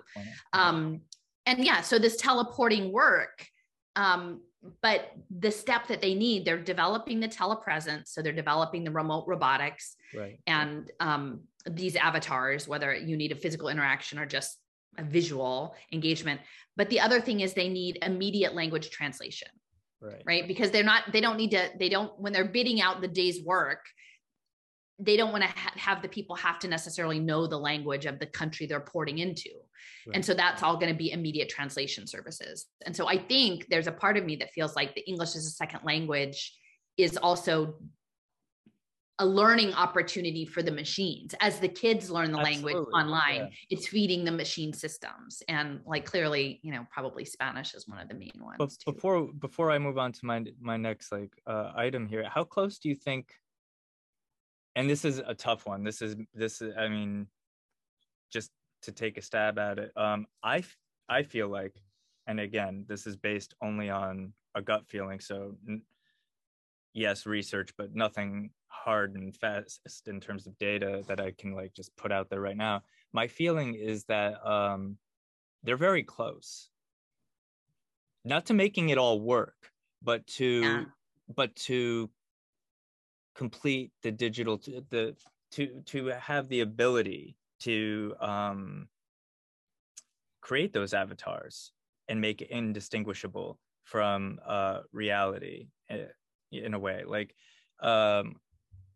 I think that we're right around the corner from that. And when I say right around the corner, I don't mean March, but this decade. In the decade, yeah, I think so. I really do. I was just wondering if what you thought the timeline might be on that. Well, so I keep directing people to the Japan moonshot. Yes, Japan Science and Technology Moonshot Project. Since you talked about that, yeah. And goal 1 is that we will live outside of this physical mind and body and time and space by 2050. That's their goal. It's the government of Japan, it's Nippon Telegraph and Telephone, it's SoftBank. It's not small money. And the US is embedded in that. So the National Science Foundation is part of it. The Department of Energy is part of it. And yesterday or 2 days ago, I was watching you can, if they have a YouTube channel, and a lot of the videos are in Japanese, but there are several international conferences that are mostly in English playlists. And these are at least as of 2020. So the last year or two. And one of the presentations was from a guy with X Prize, which is Peter Diamandis at Singular, and he's the founder of Singularity University. And so their X Prize was $10 million to develop telepresence avatars. And they were doing it in partnership with All Nippon Airlines, which is an interesting partner. So the airline companies are realizing that you're not actually physically going anywhere anymore. You're just getting in the haptic suit. That's the future. Right. And so that prize, I think, was launched in 2018, and now they have finalists as of last year. So they're getting there, like the remote tele-existence. But yeah, the US is totally, it's not like, oh, the metaverse is just in Japan. I mean, right. I was going to say the moonshot thing, you know, I after watching your talk in Tucson, I you know, you embedded the Google links to the you know, slides, which everybody should check out. I encourage people to, because you put it out there in such a palatable way. And then, like you said, it's up to you to do the work to like look at it and do the further research. But you couldn't have made it easier to get it started. But I was looking at Moonshot, and I was like, there's manifestations of this project everywhere, you know, everywhere. This is not just limited to Japan. Like, I think like this, there's unmistakable evidence that establishes the fact that this is what they envision. Yeah, well, so in this talk, the guy, and he's an American guy, he had a slide that was sort of speculating on what one of these haptic things might look like. And it was almost like it had the VR goggles, and it had the arms, like with sort of an exoskeleton thing. And then it was almost like he was in a recliner. So like his legs were in a tub or something. I don't know. But then next to it was that robot. And, you know, this was the image that he put forth. And what it reminded me of, so I don't know, sometime last year, I found out about a company called Sarcos, SARCOS. And it was a spinoff of the University of Utah. So like there's a ton of the stuff that's tied to Salt Lake City. And it was funded with DARPA money. And then eventually I think it went over to Lockheed. And so what they were building were exoskeletons. Well, that's quite for the military. Right. Anyway, go ahead. And so they would have these exoskeletons where, you know, like for the military, of course, they would also say like, hey, you can still be 65 years old and work in an Amazon warehouse because like you can pick up the 80-pound package because it's only for like 10 pounds. Well, and that's going to be the video, right? And so you're like sandwiched, and right now it's very clunky, this exoskeleton. It's like, you know, like it's chunky, but you know, with the nano materials, I think it'll soon be as close. Yeah, exactly. Yeah, that's where it's going. And then the other thing is Sarcos had its own independent humanoid robots. And so in one of these transhumanist discussions, and I have like links to this on my website, they at Duke University, so they were talking about modeling neuronal activity in the brain and projecting it into robots. And so at Duke Medical School, they had a monkey with like a brain implant. It wasn't like a nano level. It was something more chunkier, but it was like they had this brain so they could look in the brain of the monkey. And then they put markers on the monkey's legs, the hip bone, the knee bone, and the ankle bone. And then they put it on a treadmill. Like, you know, slowly, just that they taught it to walk upright, and then they put it on the treadmill with the brain thing and the markers on the legs. And then the computer modeled the prediction of where the leg would be, like how it would move and where it would fall. And they used that electrical signal and projected it to a Sarcos robot at the University of Kyoto in Japan, halfway around the world. And they're like, oh, at first, like we had to kind of train it, and then it got good enough it could just be on its own, like it could just walk. So the monkey in Durham, North Carolina was walking the robot in Kyoto. And like I said, this is already like, these are things that are publicly available on the internet. I have no special access. Like I just spend the time to listen to these webinars and pull 2-minute clips and put it out. And I'm saying, if Richard Baldwin is talking about that the future is tele-existence labor, if we know that Melanie Swan is talking about like nanoneural robots, you know, and this technology, if we know that like your blockchain identity is tied to the metaverse and this stuff, like, what is to say that that's like, how far off is that? Now, again, it may not be scalable, but at some point we have to say, are we going to live in mixed reality? Do we understand that mixed reality is an imperial project, period? It's a war on natural life.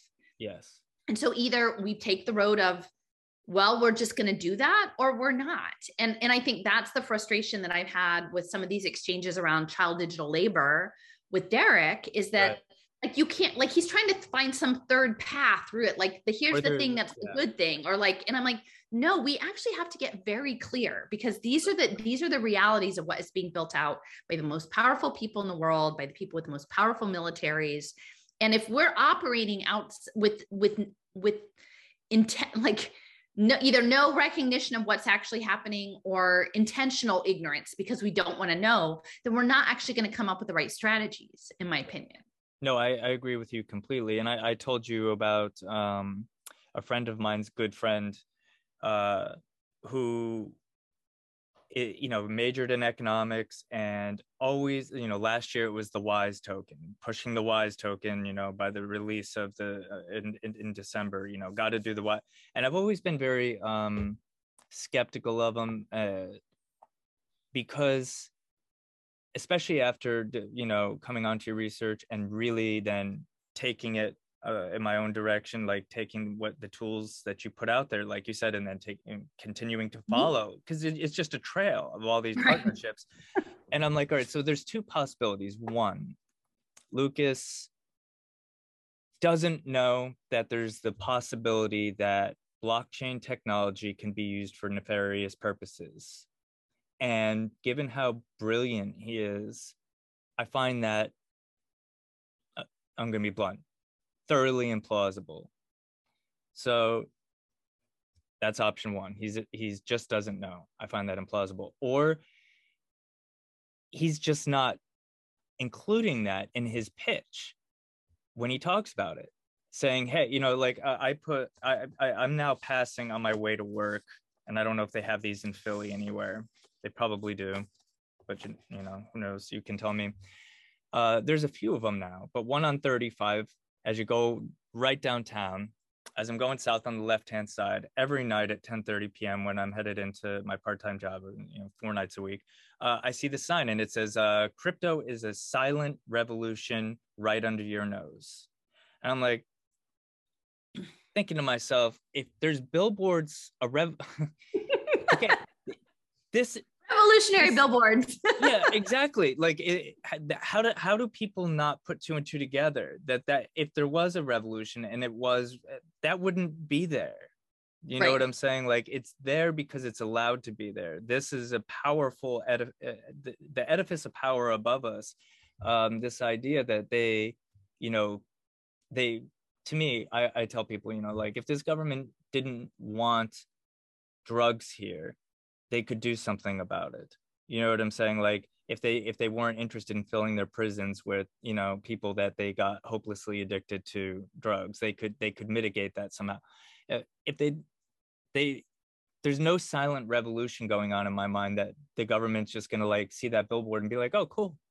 Yeah, totally. We're all about you guys having a silent revolution. And like, I just don't get how people don't put the dots together there, and I don't know. It's because I think they're living in stories, and like we're in, well, they're only telling you the Michael good Crow side of weaponized narrative. Yeah, they're gonna sell people a story. Right. There's two sides to that story. The street has two sides, so it's like, well, there's many stories, and so they're like, how many can you channel people into certain stories to manage them? Right. And the story that this friend of my friends, harps on, and I'm not trying to slam him, but I do have an issue with the fact that, like, I know that he's just not talking about the other side of it, is that he's pitching this as complete self-sovereignty. You'll control it. It is just like the libertarians are under this false notion of like, this is our way to, like, get government out of our lives. No, perhaps if it was like used by completely moral and ethical people, maybe, but it's actually, when you look at it, and I'm an average guy, I'm not a genius.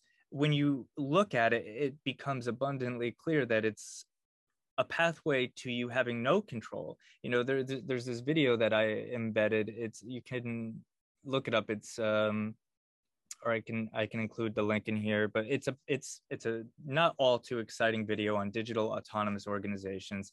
And it's at Stanford University, and there's these students talking, and they're talking about what they are. And the question, and I'm definitely paraphrasing here, but in essence, the question that is asked of one of these students is about, because he's like talking about how the code will assess characters, everyone's role, and assign things fairly. And the question was, how can you be sure that the code won't take over and start rewriting without our consent, because he described it as, it'll be a participatory partnership, like you picture a conference table with the humans on the side, and then, this AI in the middle helping us. And he couldn't answer the question.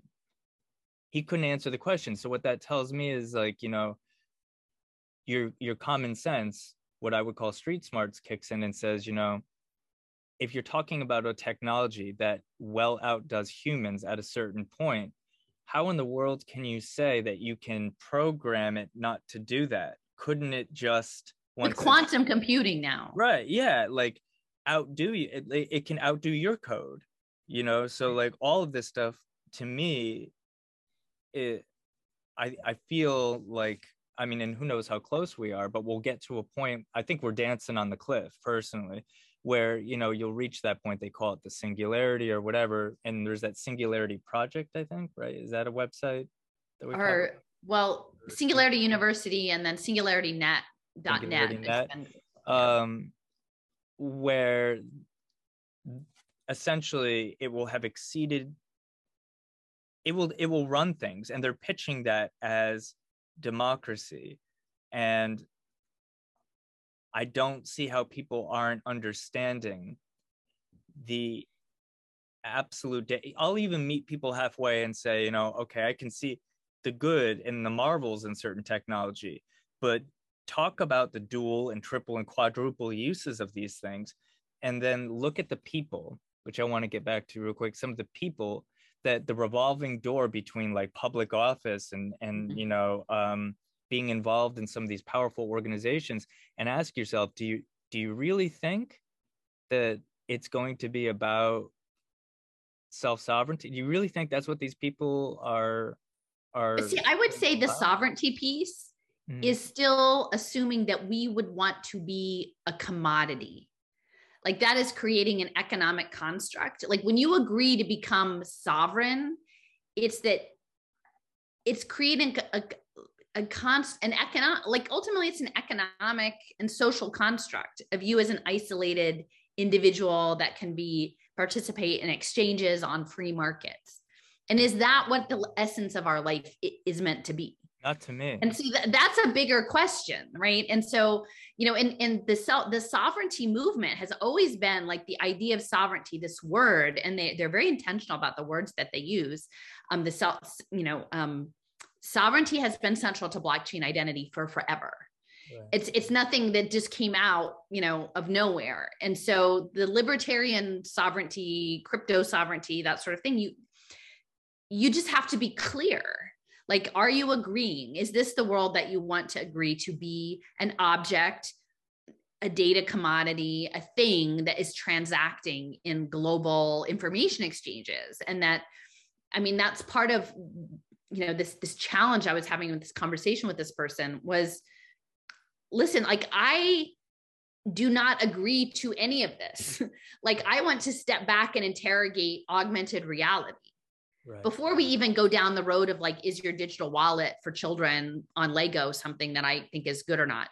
Can we go back and say, is this world let's interrogate the power structure around mixed reality and who's actually behind it. So let's talk about that for a minute then. Yeah. Because I think that because your mind is just way more organized than mine. No, that's okay. But let's go back to the augmented reality in that statement you just said, and who's behind it. Can you talk a little bit about that, if we could just rewind. Well, so this person would say, like, their narrative was that they would, they're going to empower vulnerable people by giving them control of their data, right? And it's going to be super private, and it's going to be super decentralized. And those are the code words that come out of the blockchain crypto space. It's like empowerment, liberty, and data privacy, control. But ultimately, what they're not talking about is behind the scenes, MIT has developed something called the Enigma protocol, which is now called the secret network, that allows bulk querying on encrypted data. So this is all the stuff that's going to run the prediction markets for the global impact commodities, right? So And ultimately, if you have quote unquote privacy in a digital wallet and you set up a world where every door you want to go into has a QR code that you have to scan in to see if you're allowed based on your compliance data to go in, I don't fucking care if it's private. Right. It's actually not private. Like, It's that's not the private at all. conversation. Right. I'm not falling for the privacy conversation, Right. because ultimately their primary goal is to get the data interoperable so they can pull it into the secret network, so they can do the machine learning on it. And then meanwhile, use the Internet of Things sensors to control our movements. Say you have a line of 10 people trying to get in the drugstore, and your QR code on your phone doesn't work because you don't have the token. You haven't done the thing that they expect you to do. Well, everybody in the line's going to know you didn't have the thing in your wallet. Right. Who cares if technically it's private on the blockchain? Right. It's not private, and it's not the world that we want to live in. And in my certainly opinion. your family and friends and people are going to know, you know what I mean, that you're on the outs. Like, you know what I'm saying? Like, Well, like anytime you try to use a service or avail yourself and then you're locked out, anyone in the vicinity knows what happened. I mean, let's not play games. Nobody's going to want to be that person. You know? Well, I mean, I guess it's I'm trying to remember the guy's name. I think is he French or Canadian, but he was talking about, like, I had it in one of my other slide decks, like self-policing. Right. It's like they're indoctrinating people into self-policing because that's the most efficient kind of policing to do too, right? Yeah. But the keywords that they used to throw out are like liberation, decentralization, and privacy. And I'm like, no. I want to talk about your wallet right now. Can we talk about mixed reality? So let's talk about who's actually, do you know about the secret network? Do you understand what MIT and do you understand the United States as an imperial actor? Most people in the US wouldn't consider us an empire. Right. They wouldn't consider us as a military, like they would consider us, as just a benevolent military power. They don't consider, you know what I mean? Like, that's the mythology of the United States.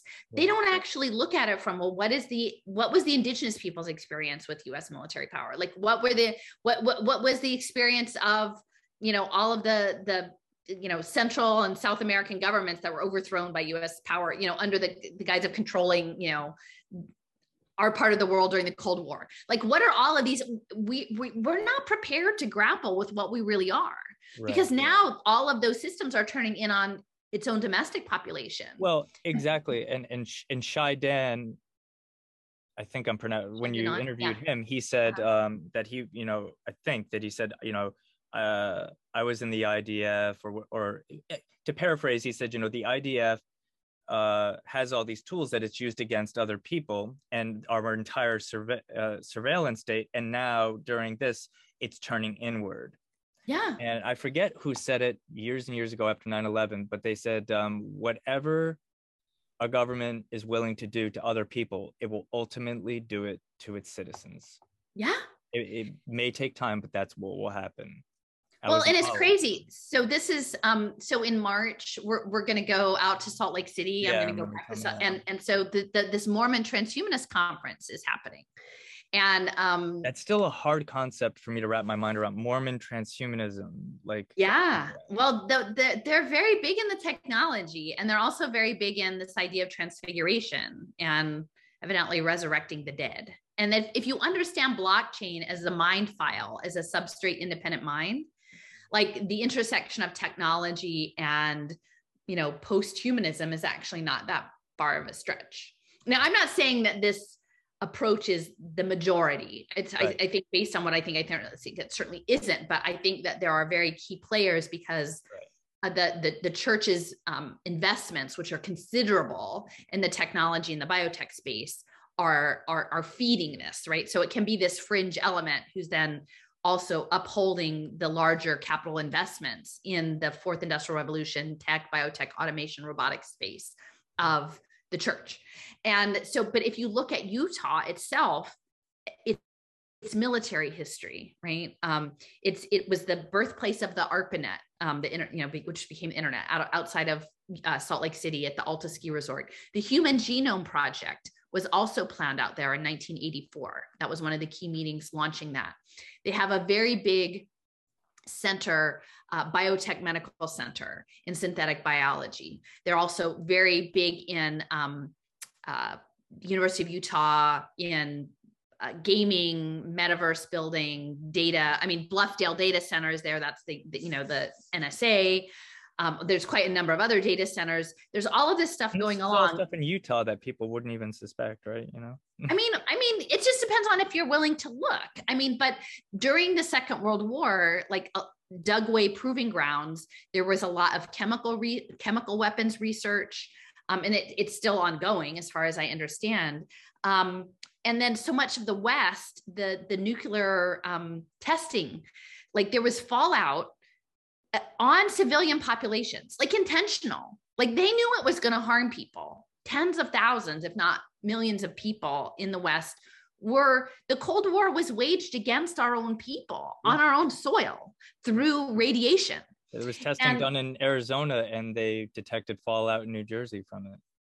Yeah. I mean, it's crazy. And so like later we're going to go out to southeastern Utah and spend some time, like, again, balancing out the energies there, but that's near Four Corners. And so when I was looking at the town that we're going to be in, it was a center of uranium processing after in the Cold War. And initially, I don't know if it started with the Manhattan Project, but the reservations, the Navajo reservation near the Four Corners was an epicenter of uranium mining during the Second World War and the 50s and 60s. And those uranium and vanadium, which the company, American Vanadium Company or United Vanadium Company, run by Prescott Bush, right? So there we go. And that guy had his hands in everything that was just and these mines were very small because the deposits were small and the miners were predominantly people from the reservation, and they weren't told about the radiation. Of course not. The dust was all over, like in this town where the uranium was processed. They never told anyone about the problems, the waste, the tailings. It's a cancer center. These miners had 44 times the level of exposure to radiation than survivors of Nagasaki and Hiroshima. And so like, this is like the disposability of American life, right, by the government, like under the military construct. So to me, this is the central reckoning, right? It's like, we are at a war on natural life. And then the cancer, there are many cancer treatment centers, and I'm trying to remember the guy, and I can't think of his name, but he actually hit the Wharton Business School building is named after him. And he endowed the Cancer Research Center, and then that's all dual use. So now the whole cancer industry is also being connected to the nanomachine genetic manipulation technologies, right? Because they're like, oh, we're going to do targeted tumor, whatever, with our nanomachines and our prescribed Lego building blocks of our DNA that we're going to program to go in and treat cancer, but they never actually fix it. So like you create the disaster, you harm people, then you create the next excuse to do the next thing you want to do. And this is why I keep thinking like, it's a predator energy. Like, right.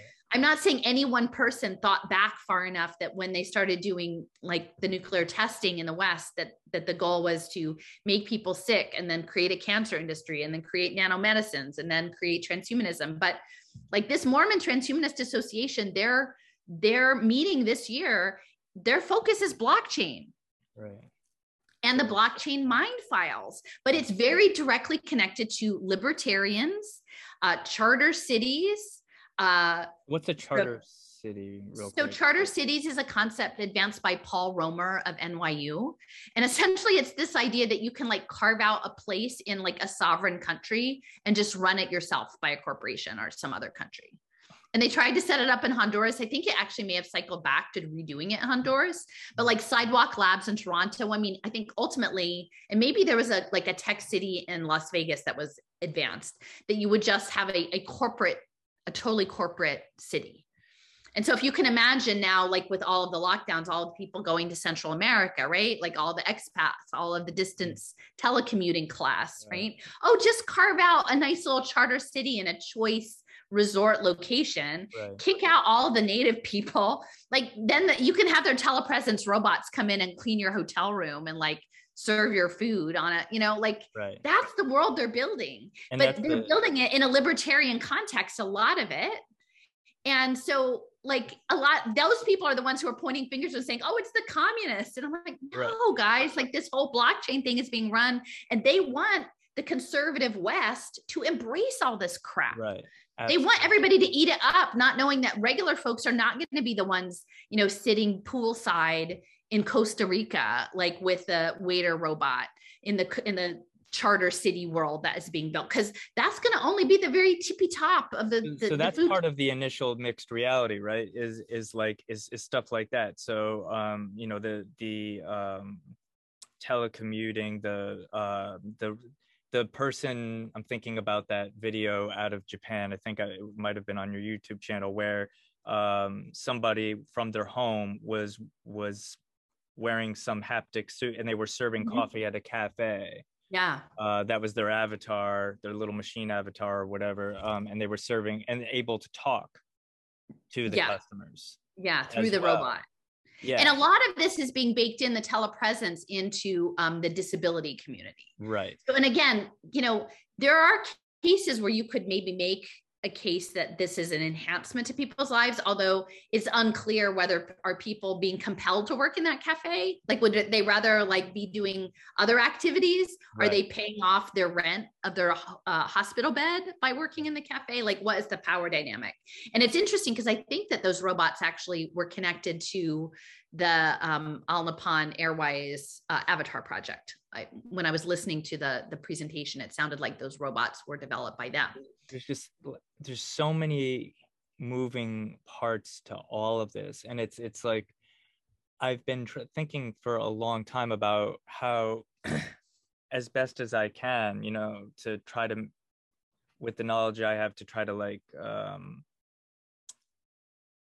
get people interested in this. My dad said, and I think I've told you this, my dad said years and years ago in the 90s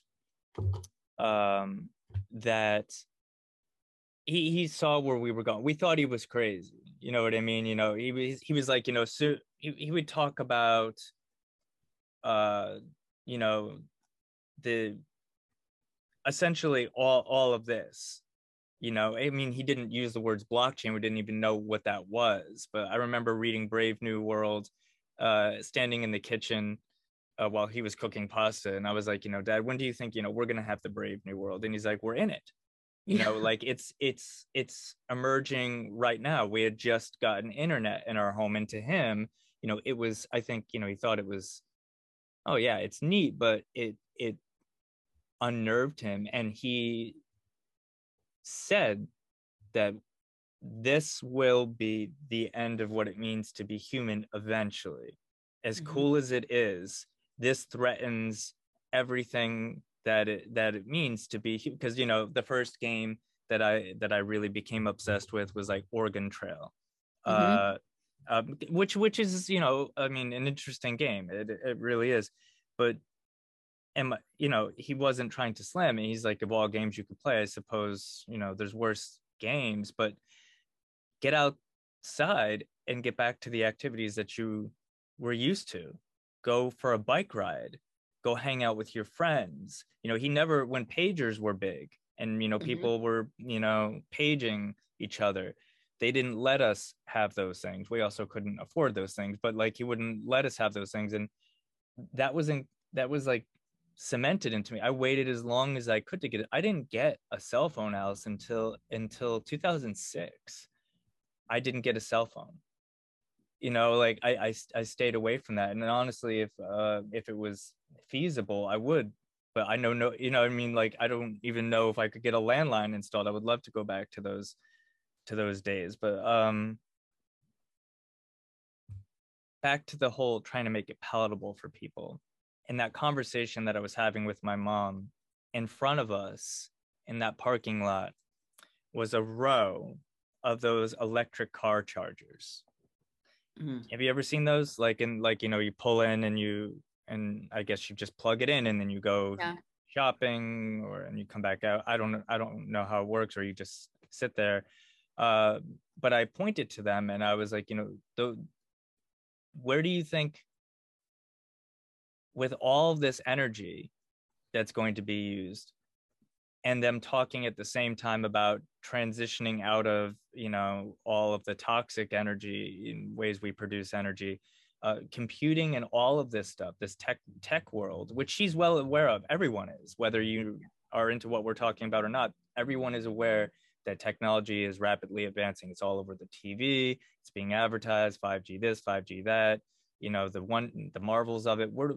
People don't, and understandably so, I guess, you know, in the fast-paced environment, they don't stop to think of like, how is that going to be powered, and understanding the immense amount of energy it takes to do that, more than anything that we're using now. So where's it going to come from? You know, like, it's going to come, again, not to be redundant, but I think it's really important to be us. Yeah. You know, and maybe you can answer this question for me. Like, does that, in the terms of the pay for success thing, that's a Judith Rodin, she's involved in a lot of that, right? I was reading her annual report from 2010 when she was at Rockefeller, but. Right. Yeah. When she was the president of Rockefeller Foundation, she's not anymore, but she helped essentially establish the rules for the new game of impact investing through the Global Impact Investment Network, which is interesting. It's called GIIN, through the Rockefeller Foundation. So pay as you go. Well, you know, I know that there's the social impact investing, which is like a whole other demonic thing on its own. Just the idea that, can get to that in a minute, but as far as pay as you go and pay for success, maybe you can help me understand, like, do you see that being tied to the earning the tokens to live, like to participate in society? Is that part of that, in addition to just like the job training and the retraining of the economy and all that? Can we expound a little more on what pay as you go, pay for these pay success programs are? So I'm not exactly sure, like the pay as you go piece, as a concept. I do think that this is framed as the circular economy. That's another one of the terms that they use. And it really hit me yesterday when I was looking at Melanie Swan's paper about the like nano neural robots, is that they were actually talking. I know, right? But like these are things we have to grapple with, right? Yep. And you know, meanwhile on Twitter there are these people like, oh, I'm a teacher I was a Texas teacher actually, and I'm starting a curriculum in Bitcoin. And I'm like, well, first I think you need to teach kids about the metaverse, right? Like, you don't even, before you do your infomercial, like teach kids something they actually need to understand about the world. But so within the nano neural robot paper, she was talking about essentially like managing and weighting the system and among the different neural activities, and using blockchain almost in an economic, quote unquote, an economy of exchange within the brain's neurons. Okay. So it was like balancing the system through blockchain in an economy, but it was a neural economy. It wasn't like an economy the way most people would understand it. Which has to do with mostly interacting with other people and transact, you know. It's but it's like a neurons transacting with other neurons, right? Through blockchain, right? And but her framing was as an economic system. And I think it's like, how do you balance the load? Because this is circuitry. This is literally circuitry is what they're trying to do, is like the bioelectrical circuitry management. And so what hit me was the circular economy. The circle is the circuit, right? Like that's the macro level, is the circular economy, is how does the globe function in terms of balancing everything out, which is at the nano level, which is the, you know, your blockchain economic neural economy is the teeny tiny one. And then the circular economy tied to the sustainable development goals is the really big version.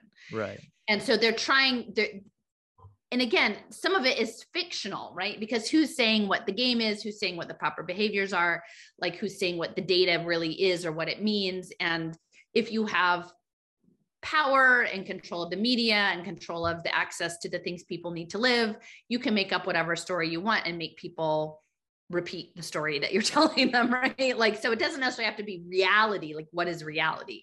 So I'm feeling like the pay as you go is part of the circular economy exchange. Like, you have to produce in order to have assets that you need to live. And so I think there's like a Black Mirror episode about that, like 50 million merits or something like that, which is is fundamentally the technocracy frame that Patrick Wood speaks about. And that, again, I think that that's an important part of the history, that industrially engineered society by technicians. That is real and documented from the late 19th century, Thorstein Veblen up through Columbia University School of Industrial Engineering, this idea of an industrially engineered economy. But it has to be brought forward into today's economic construct, which is blockchain, human capital finance, and ultimately blockchain is capitalism. It's not communism. Like the blockchain stuff isn't it's a communist framing. Yeah, so like, we have to slavery, capitalism. Yeah, we can call it that. But like, I'm looking for when describing it to people, I want to be factual, but I also want, people are so familiar with that phrase that they have misgivings about it, or like it for reasons unrelated to what you and I are talking about here, right? Like, to me, and maybe it's too harsh, but it's looking at it, it's a conduit to slavery. Like there's the old-fashioned chains, and then there's blockchain, where they tell you. What's that? They tell you. Yeah. There's Crypto, block. There's no like in the intro, I also included something that you say a lot, which is, look, nobody dropped me a hot tip.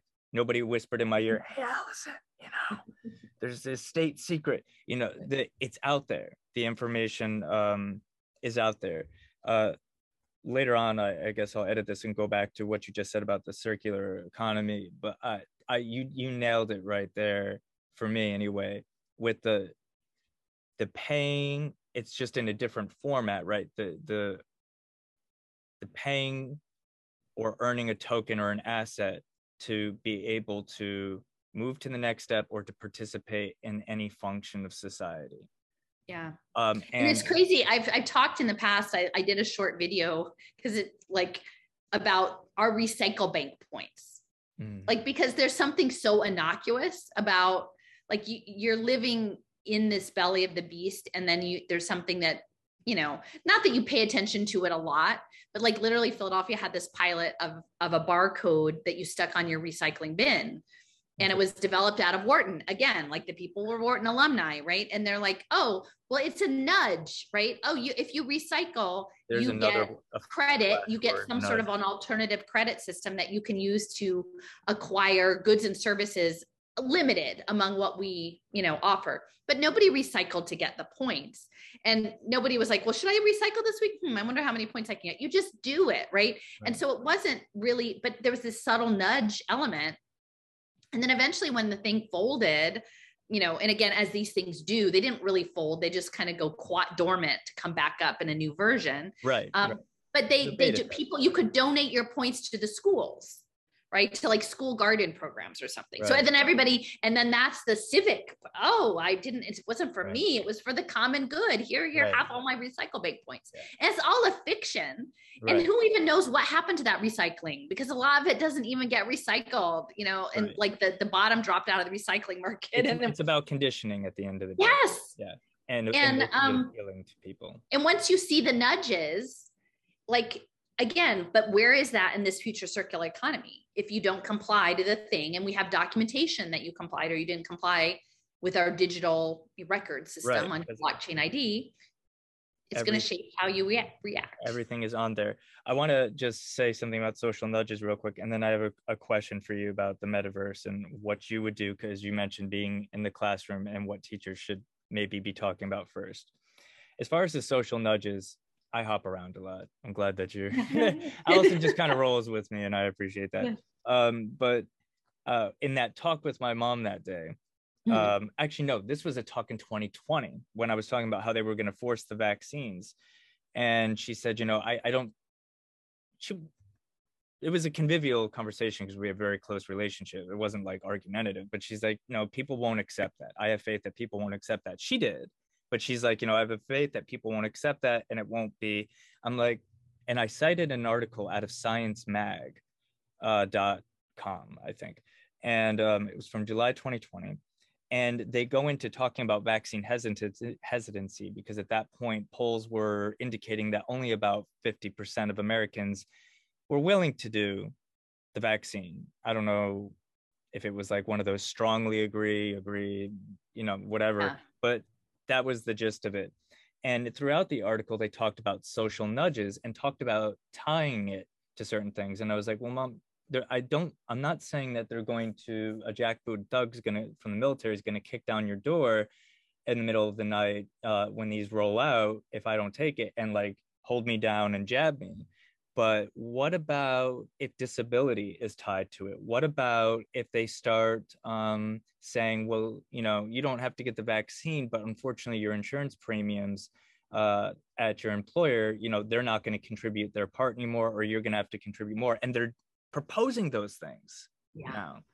And I was just guessing. And like I said, I'm an average person, but I was just thinking after reading that article where this expert, and I forget her name, expert, she's talking in psychology, she's talking about social nudges. She's like, look, we don't have to force people, and she's framing it in this benevolent way. Like, she's like, the good news is that we can use social nudges to help people become more comfortable with it through through language we use, through and through tying it to services. She was very blunt, and that part sent chills down my spine. What I didn't see coming, and I still to this day, and I'm going to say this publicly, I think for the first time, as someone with an extraordinary abuse history, in a treatment center, I recognized it right away. And I've worked, in treatment centers for kids because, of course, my mission has been to protect kids. I didn't even know that that's what I was getting into first, but because you bury this stuff deep inside you. But where I'm going with this is the grooming relationship between an abuser and their prey. And when they started rolling out these insane lotteries and incentives and inducements for people to get the vaccines, I'm talking like big stuff. I was like, how are people not creeped out by this? And there was one in particular, Allison, and it was, I forget the governor of West Virginia's name, but he was competing with DeWine of Ohio. And he was, and obviously some pressure had been put on him to get the vaccination rates up. And Kay Ivey of Alabama too. I don't know what program she had, but the governor of West Virginia put out a TV out, which you could still find on YouTube, and I'll try to remember to link it. And he's like, we can't let Ohio, outdo us with their incentives. We're going to be giving away guns. We're going to be giving away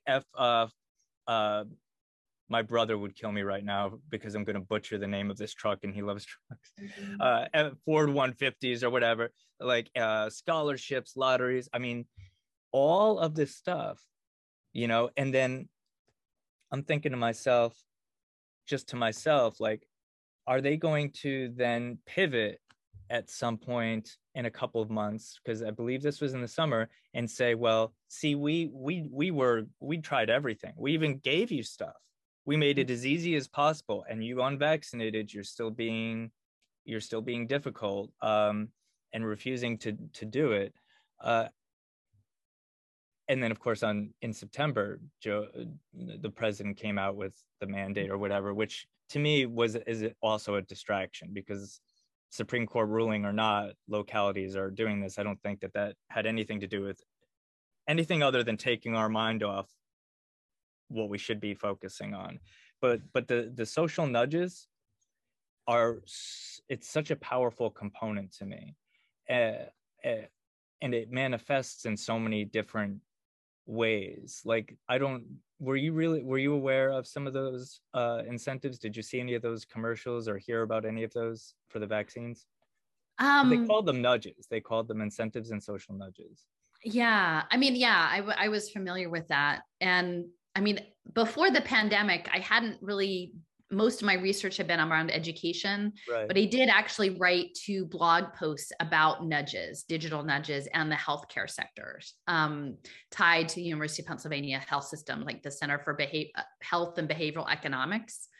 And Angela Duckworth, who is the grit professor at Penn and about like executive function, and she runs this character lab, but she's an affiliate of something called Ideas 42. The 42 is connected to Ideas, and it's a spin out of Harvard, and it's all about social science research and nudges. So if you look back at the extensive, all of the people affiliated with that, the fact that a lot of the Pay for Success finance is connected to this behavioral insights team, which started out as the UK Nudge Unit, and Michael Bloomberg actually brought it from the UK here, and they have a center at Harvard, and then they had another, I can't remember where the other center is, but Philadelphia was actually the first city, the first municipal level nudge unit. Surprise, surprise. You know, right. They launched out of Penn, right? And I remember going to a talk saying, who put the behavioral scientists? It's almost intentional, like the placement of all of these things, right? So, you know, you've got the city of independence and freedom, and look at where the domination. See, that's the thing. Can I just say for a second? Oh yeah, please. I would encourage, you know, I was trying to tell this guy last night, I was like, you have to look up Stephen Newcomb's work, because Stephen Newcomb's work, like Pagans in the Promised Land, he's a Shawnee Lenape heritage, and he has spent his life studying the papal bulls, and he has studied the treaties and essentially understanding that the entirety of the American property law system is an Indian law. Gotcha. So Pagans in the Promised Land. Yeah. And Stephen with the V, Stephen Newcomb. And so he does a lot of linguistic analysis. And part of it is he talks about the papal bulls being like instead of the doctrine of discovery, the doctrine of domination, and the role of the domination principle, which I think in some respects is perhaps more accurate than slavery, because I think slavery has a certain amount of framing that comes with it, but domination can have a whole range, right? You can physically dominate people, you can mentally dominate people, you can economically, there's a whole range of like extreme domination to light domination, like to a point that maybe you're not even aware you're being manipulated. But the way he talks about freedom is the dom is under the dome. And so for Philadelphia, the whole frame of the freedom and the Liberty Bell, which is the dome, and it's under the yoke, it hangs under the yoke. And even within the California mission systems, and the bell was Pavlovian, and you governed your day by the bell, is that they will allow you to live within the limitations given you under the dome, but you have to agree to live under the dome. And that's, for me, is like the metaverse. It's the new dome, right? And so the digital ID will give you can be a self-sovereign, self-selling commodity citizen under the dome of the metaverse if you agree to live under the dome. If you don't want to be under the dome and you want to live outside of that structural system, they're going to come after you. Like, they're going to come and try to erase you off the planet. Right. So it's like, it's the Truman Show. You can live in our dome, exactly. Or if you want to live outside the dome, you're a threat. You in the savage reservations, like in the Brave New World or something like that. Yeah. So the freedom principle of Philadelphia is like beyond all of the Freemasonry stuff connected, you know, but it's an inversion. And when people are like freedom, I'm like, no, that's the wrong word. Right. We should be talking. So what word would you use to replace freedom in terms of,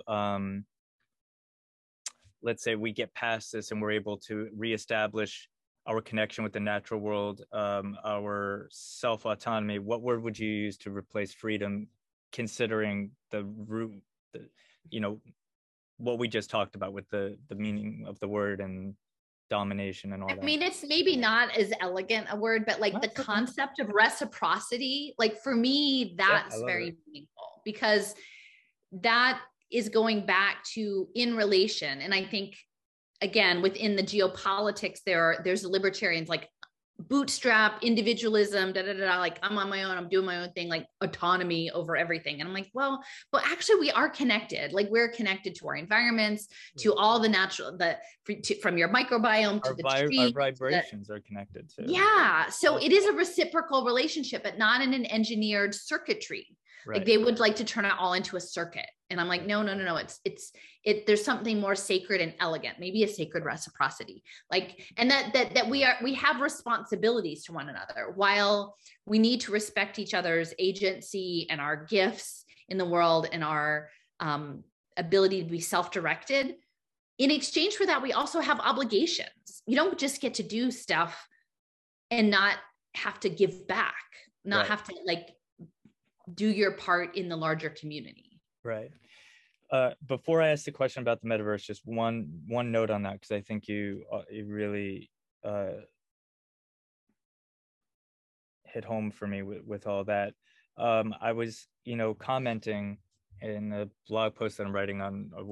I'm trying to recreate my website now that I have more time. I'm getting ready to move. How do I have time? But anyway, I'm trying to redo it. But I was talking about, the idea that, I know everybody is out there, people who are, saying they're resisting all of this stuff, whether it's the vaccine mandates or stuff as deep as what we're talking about, like the 30,000 feet looking down. But they're all about their brand and their thing on social media. And my point in the post, which I'll post this weekend, is that if, I'm all about my personal individualism, and I'm all about, being responsible for myself, but I also believe in forming communities and helping each other. And the reality is, if we're not united on this, if we can't find a way to connect with each other and collaborate with each other and work with each other without letting this monster, because it always finds a way to sneak its way in there, co-opt movements, then we're not going to make it. You know what I mean? Like, they've got people, in these little rooms now, like which you had mentioned months ago, like, the rooms popping up in apps like, Instagram, and now it's even on Twitter. Like, there's like I just saw like a little thing like safe space and like creating my own room. I'm like, what? Oh, really? Yeah. So if you look close enough, like, I don't know if you have Twitter, I think you do, right? There's an update, and it's in there. No, I don't engage with that, but I'm like, I wonder about that, and I'm not going to jump to conclusions. It could be something completely different than what you were talking about, but I have a feeling it's not. Anyway, if you were a teacher, if you had, because I often wonder about this. Originally, first things first is I was going to be a teacher. It's not what I wanted to do necessarily. That was a more practical thing. Like I told you, writing, acting, like drama, that was all my stuff, but had to fall back on something practical. So teaching. And then I never ended up staying with it. But if you were a teacher, and you were you had a 90-minute block for a week, say, or even a day, however you choose, and you were introducing the metaverse to the students, starting with that, so they need to start with that, how would you help them understand on a base level? And let's say it's high schoolers, because I don't even know how I would begin to describe this to a middle schooler, but how would you frame it to them? How would you help them understand? I guess for me, I would maybe approach it with like, here's the good and the bad, and then try to help them understand the nefarious part, since all the positive stuff is what's hammered home. But what would be your approach? How would you help educate them on what it is, what the ramifications could be?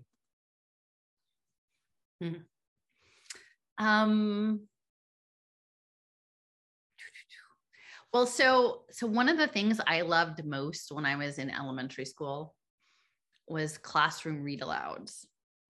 I did not like that. No, you didn't? Like, not when I was young, but as I got older. But like when the teachers there would be this and I still have memories of like two different teachers, and there'd be like 15 or 20 minutes a day, and right. They're reading and it wasn't like a test. This wasn't a novel you were being tested on or anything. It was just a nice thing. Right. And I don't know, it was like Island of the Blue Dolphins or the K. Oh, I thought you meant when it was my turn to read aloud. Sometimes. No, this is the teacher. So the teacher would sit in front of the class I love And then that. the kids could you could put your head on your desk, you could just listen. Yes. And yeah. there were these lovely books, and often, that. this is third, fourth, fifth grade. Yep. And they were sort of adventure books, but with good story. And I'm sure looking back, a lot of them were probably would be considered politically incorrect at this point, but whatever, they were imaginative books. Right. And I still have this feeling of them winding up and they're going, oh, it's almost time to finish up. And no, just one more chapter. Right. And so that, so I think read alouds are, especially in the day of all this digital media consumption, that were really lovely. And so a friend who is a Waldorf teacher, I was talking with her a couple of weeks ago, and she's like, Allison, you have to read Ender's Game. And I don't know if you've read that. So it's a young adult novel, but essentially it's a science fiction, a space war thing. They're raising child soldiers. Essentially, they have these they groom these brilliant, brightest children, and they take them to this space colony, and then they have them do these battles against the buggers. That's the enemy that had come generations ago to kill all the people, and they're coming back. So the kids have to train to kill the buggers. And these are little kids. In this book, the kid is 6. And then I think it's 6 to 12, right? And so they run them through these simulations in anti-gravity space. And so it's about military, but the adults who are running it manipulate the kids.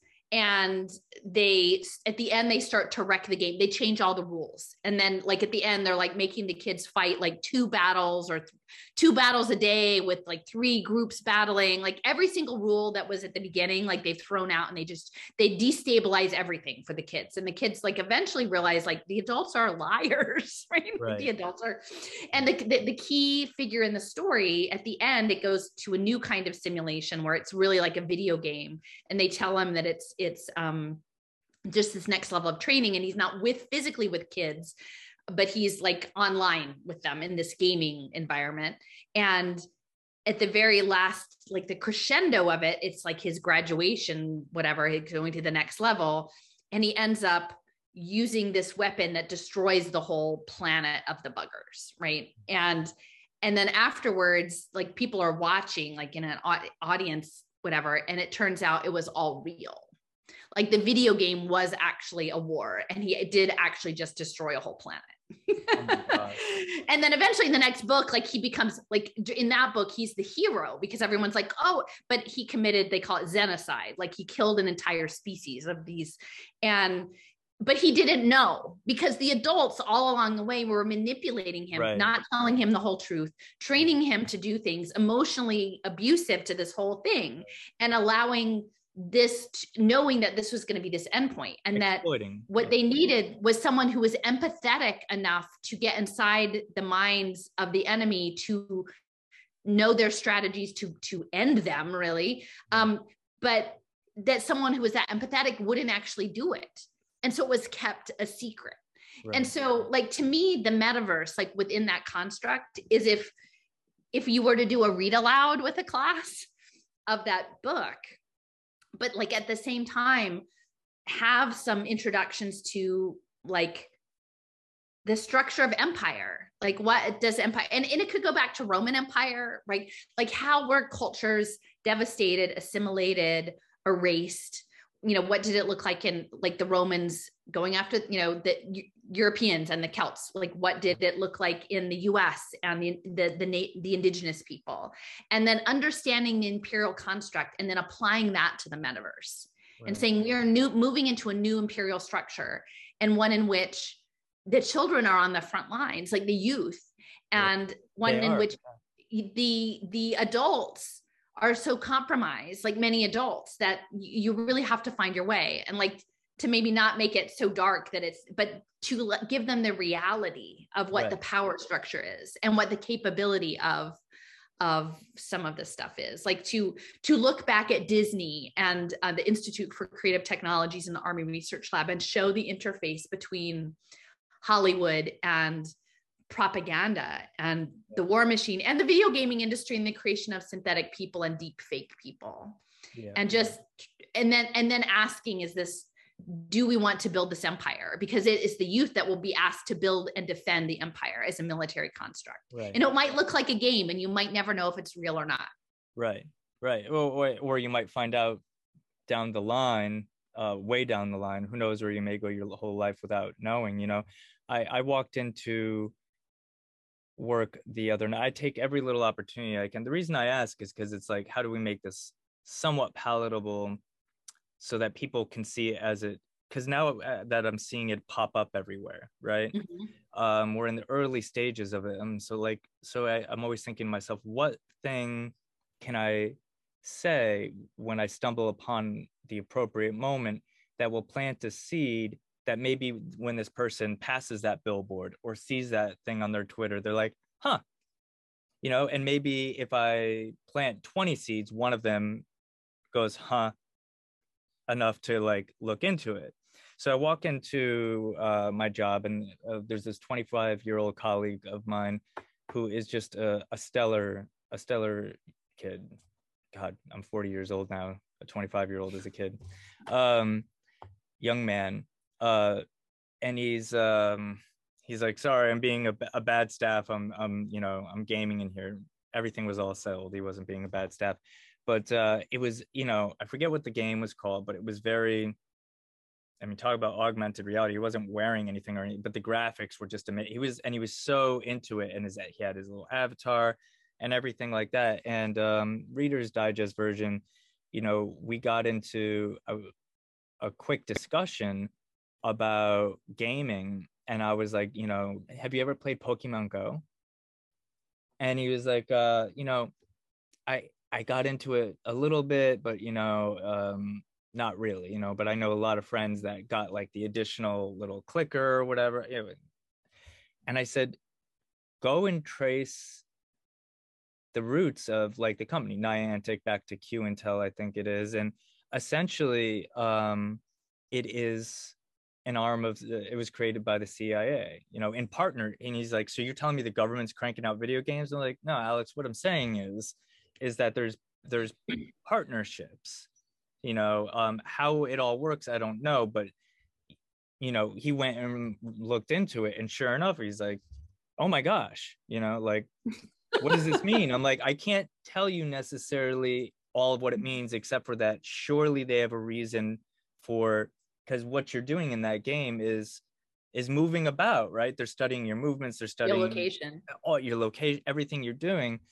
And then he was particularly floored. I was like, oh, okay, I'll just drop one more, not to be too overwhelming, but one more little nugget of information. I was like, look into Google geofencing, Uber, and the World Economic Forum.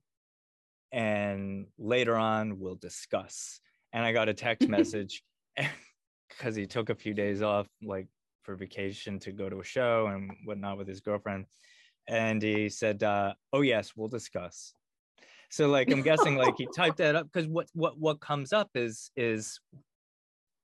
just that, like what is the shape, the hexagon, like how they break down.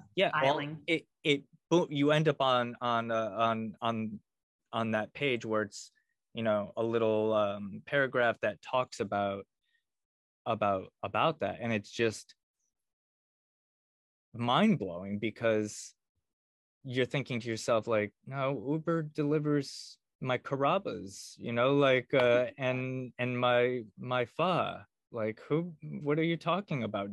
What is geofencing, And so I look for little ways like that to try to help people, because I see all of this coming together very, I like, to harken back to, you were saying it's a slow boil, and I agree with you. And maybe it's just me feeling like it's accelerating, but I also wonder if they are feeling like they're not, A, people are waking up, and B, they're behind the curve a little bit and they're picking up the pace, or like you said, they're experimenting.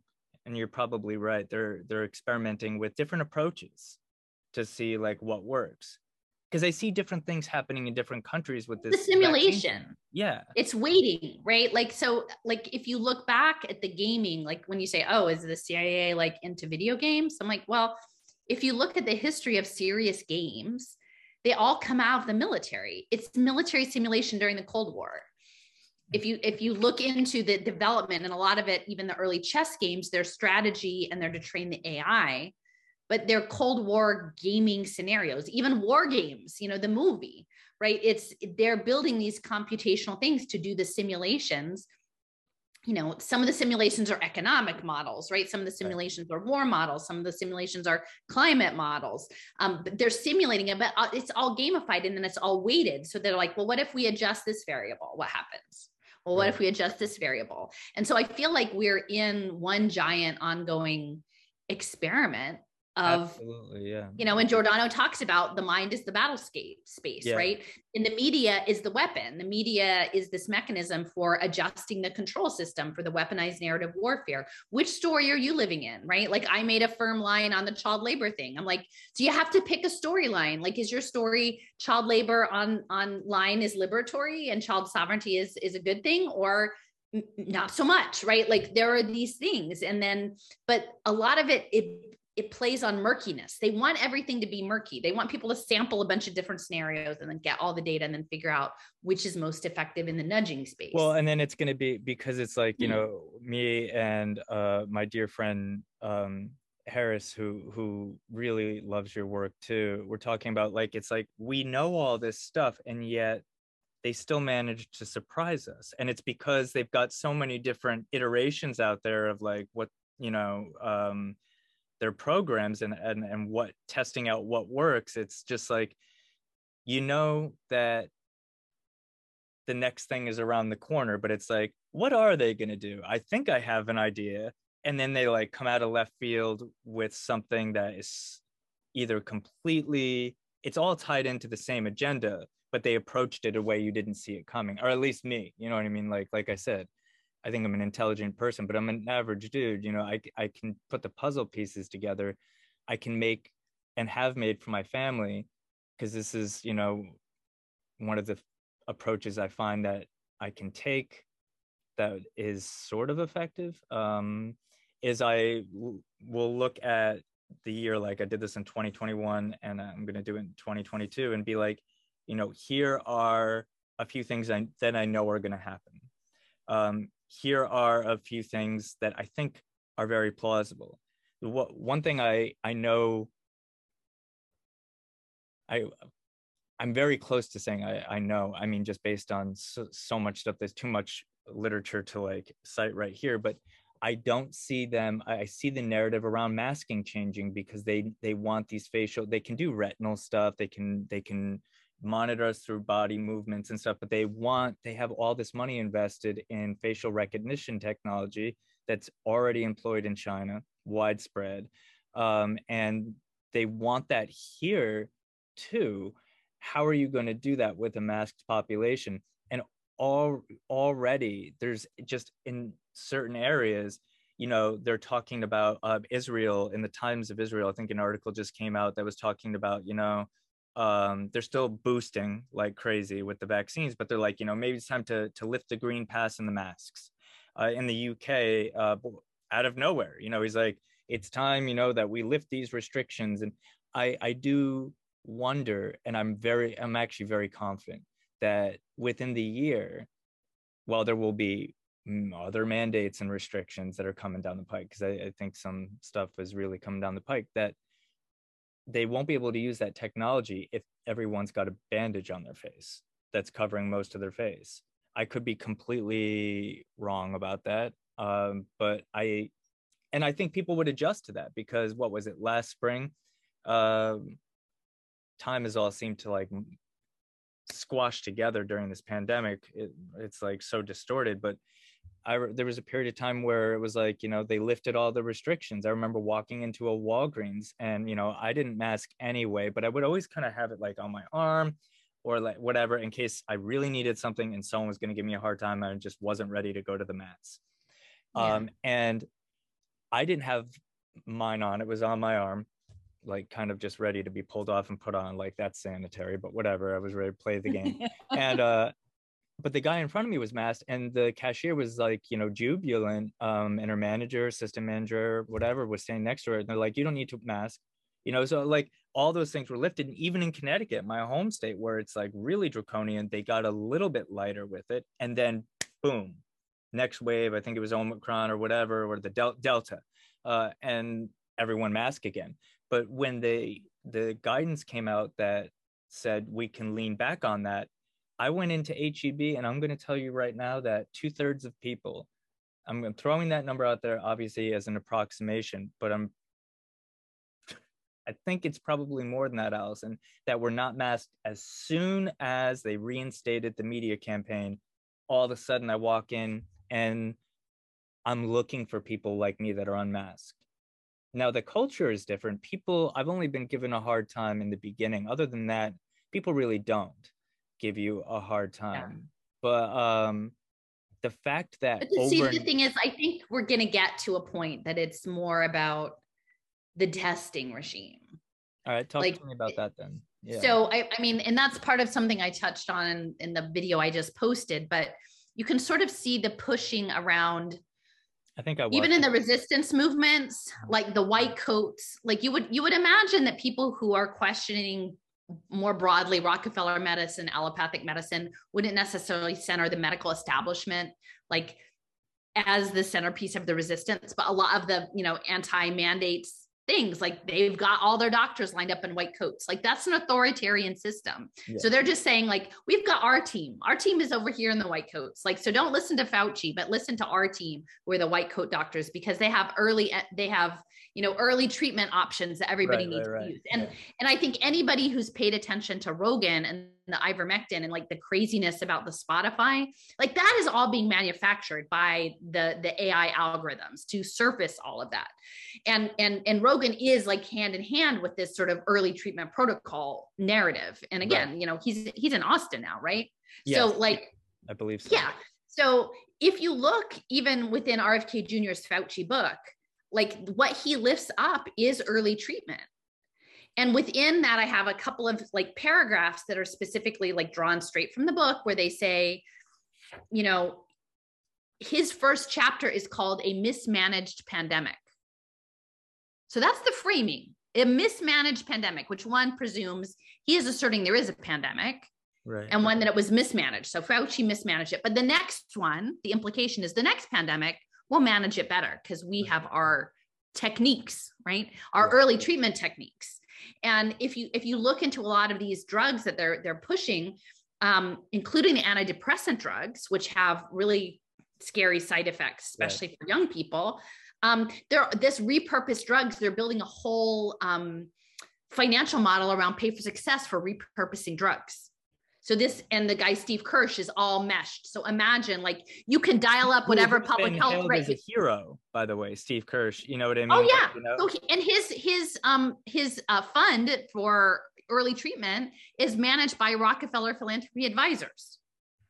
Right. And he's an MIT grad who worked with Vince Cerf, who donated to his fund, and he developed online identity. And now he's doing token blockchain stuff. Of course he is, you know, and right.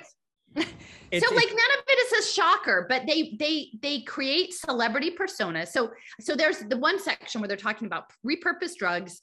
If everyone had just been, the asymptomatic people had been treated early within a week of exposure, we would have wrapped this up by April. Like literally that is in the book. And the same, there's another section where McCullough is saying this, and it's saying like, the Chinese, that's what they did. Extensive track and tracing. They hospitalized anybody who was COVID infected through the testing protocol, and then they fixed it. And we could have done that.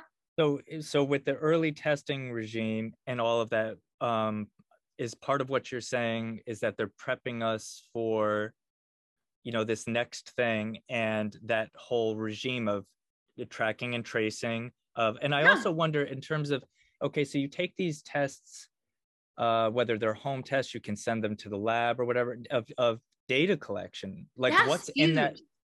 So how much? Well, and the thing is, it's that? Also your token, right? Your token for the day, right? So it's your, do you have a freedom token this week? Yeah. Right. And so a health token or whatever. I have a clip in my presentation from a guy, this is April 2020. And I believe that he was the head of the St. Louis Federal Reserve. And this was on a mainstream news channel. and like Meet the Press or something like that, Face the Nation. Oh, that's about as mainstream as you can get. Yeah, it's totally mainstream. And they're like, oh my gosh, well, like, will we ever get back to the economy?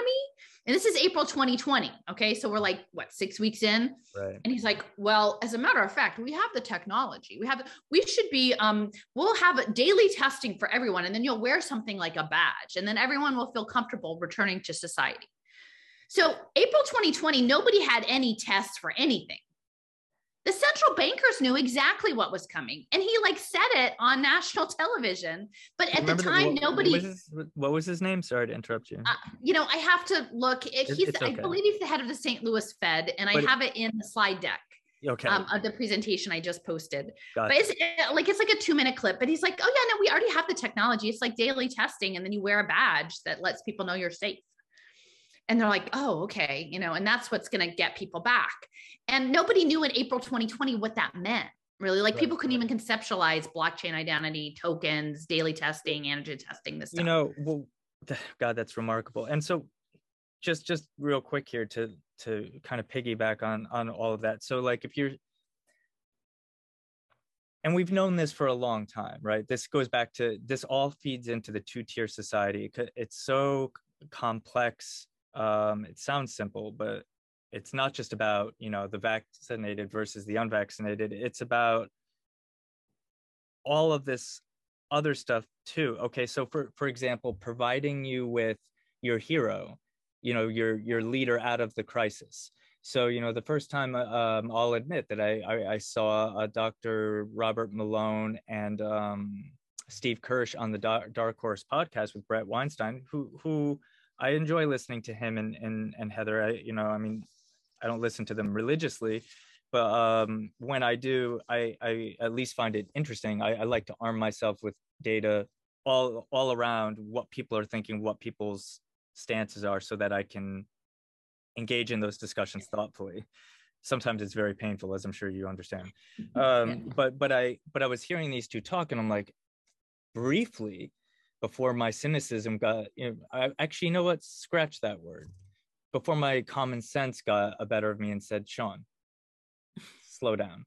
Like, these two are talking as if, and they're being pitched, and in the comments, everyone's like, thank goodness for people like you guys blowing the lid open on this thing. And I didn't look deeply into, I looked into Robert Malone, but not Steve Kirsch. This is the first I'm hearing about his history, but I'm like, there's just no way. I don't believe easily. I'm not easily convinced in, whenever we're presented with so-called leaders and heroes out of this situation. I just don't. I believe we all need to be leading. You know what I mean? Like, I'm not being very eloquent about that, but my spidey senses go off, and a lot of times that irritates some. I wouldn't say people in my life sometimes, chide me about that. They're like, can't you just believe anything? My friend over here, Lionel, very into Robert Kennedy Jr. And I was like, look, I'll be honest, I don't know a ton about him, but you're touting him as a hero. And he's like, well, he's taking a stand on these vaccines. He's doing this and that. I'm like, I don't trust it. And I can't back that up with anything yet, but I'm going to look more into it. I always come back to the censorship regime is powerful. And if he was really onto something and on our side, I believe it would be much more difficult for him to be heard. Does that make sense? I believe, I don't believe it. I mean, he's everywhere. You know what I mean? Like, I would just say, like, for people who are supporting Children's Health Defense, like within the book, like how do you reconcile the idea that you would, because the early treatment protocol is for asymptomatic people, optimally within a week of quote unquote exposure, whatever that means for a virus that hasn't been isolated. And testing and all that. This is like ivermectin, hydrochloroquine, these SSRIs, like these are all mainstream drugs. I didn't know they were using SSRIs for. Yeah, that's Kirsch. That's his big thing. He wants to push that. Fluxo something, whatever. Like, so that's his thing. right?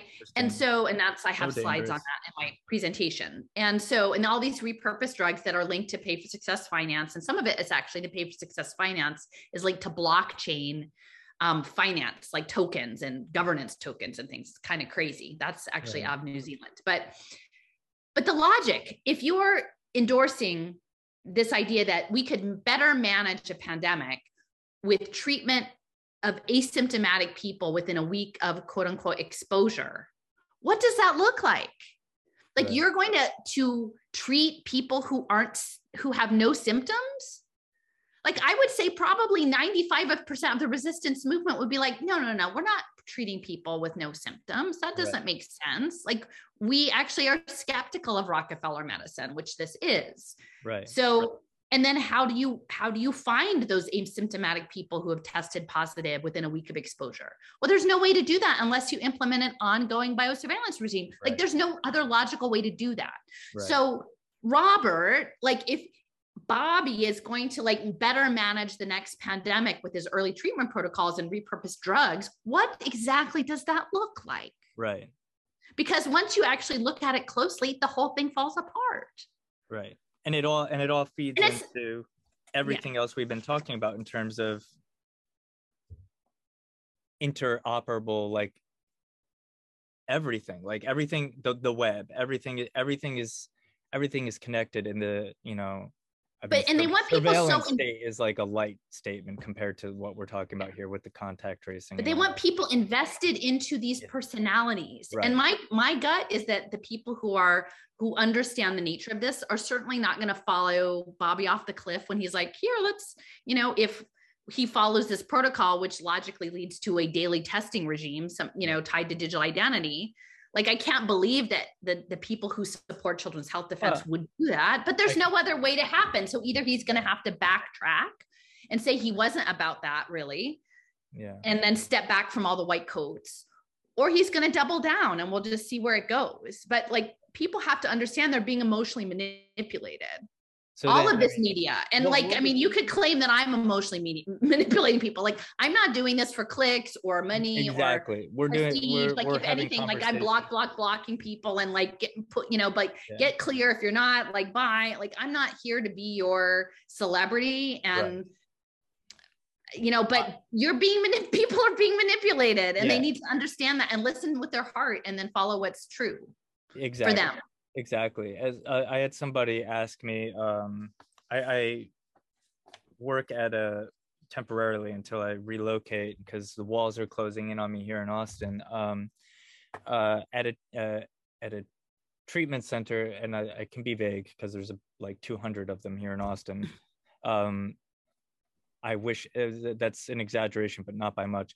With young adults, and I didn't initiate the conversation when I was giving out morning, vitamins and meds and whatnot. Some of them just pop in there. Most of them aren't on meds, which is awesome, but some of them just pop in there for conversation. And he was like, he broached the subject of a lot of this stuff because, this place right now does not make me mask, does not make me vaccinate, which is why I'm there. That's great. But he said, because I was saying, basically, when you peel back the layer, even the good guys are unfortunately not really the good guys. And it's very sad, but, that doesn't mean you should despair. We just need to connect with each other. And he's like, so who are the good guys? And before I could answer, he said, I'm guessing we have to find those amongst our communities. It's us. It's within our neighborhoods. It's within our communities. We're each other's heroes. Like we cannot be counting. And I was like, wow, he's like 21, but so insightful. And said it so much more eloquently than me. I'm supposed to be a writer. I'm just like, wow, you really nailed it there. But what he was talking about is like, we're not, and I've used this term too, but, he said, we have to be united and find each other to go through this thing instead of going around it by counting on heroes on YouTube. And I was like, dang, you just made my day. I work nights. I was like, I'll be, and he laughed, but I was actually being serious. And I think he knew that. I just, for a moment, I was like, thank goodness. You know what I mean? Because here's a 21-year-old that gets it as much as you can, you know, like, yeah. It's not over. It's not by a long shot, but you know, I mean, they're going to take a stab at all of this. I still believe they're going to go, you know, I looked at Operation Collective Strength, which was their war games for the financial stuff.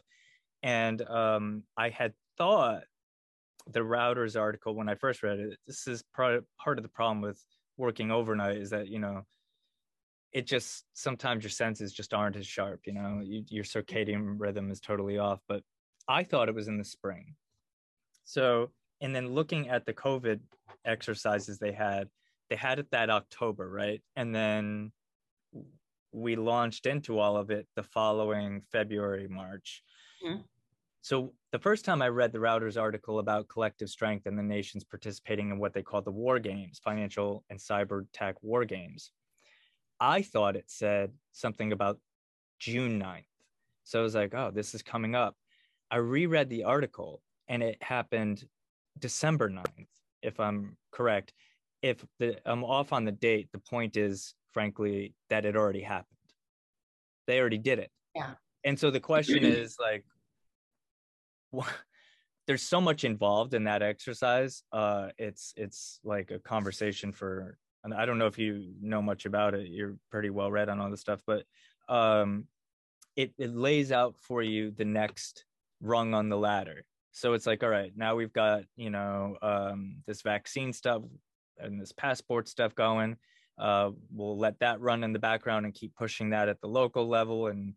But then, you know, Bill Gates had cited, or it was on the World Economic Forum too, whether it was him or Klaus Schwab, probably both, multiple speakers talking about a cyber pandemic. And then if you remember, we had a couple incidents, I forget which time of year it was, but there was a power plant or some kind of big facility that had a cyber attack on it. A couple of cyber attacks in the US where it came on the news. They're like, you know, this happened, but no worries. You know, we fixed our fire. We did this, we upgraded. But they're readying us for something big on that front, I think. And then the financial system. I think the cyber stuff is also to force people to have a unique identifier to access the internet. Right. So, which is the metaverse. With that segue, there's several different things here that, as we kind of wrap up, I just want to touch on for my own kind of clarification, because you talk about a lot. So we've got the Internet of Things, which I start with because everybody at this point has heard of that. Okay. Then the Internet of Bodies, which I mean, it's not like I'm out there on the street walking a beat and doing samples of like what people think, but in general, when I you know, kind of just casually bring it up and talk to people, and I have these conversations wherever I find an in. You're so good. Surprisingly, like people will engage, but when you bring up the Internet of Bodies and spatial web, people are like, huh? Internet of Things, people are like, oh yeah, I've totally heard of that. You know, your fridge tells you, you know, like how much food you've got left, makes suggestions. Digital twinning, people haven't heard of. The metaverse, of course, is hitting major platforms. So if people haven't heard of it, they're about to become familiar, I guess, with it in the way that the establishment wants them to. Because again, I fall back on, and I know a lot of people may not like to hear this, but I fall back on, if it ends up on the Joe Rogan Experience, hosted by Spotify, I don't care what debate they're pretending to have in public, it's information that the establishment is cool with us having. Yeah. That's what I think. Like, if they weren't. Yeah. Cool, and the thing is, like, I would say if people could, in doing their own investigations, replace metaverse with the spatial web or web 3.0, and then look into places like Accenture, Deloitte,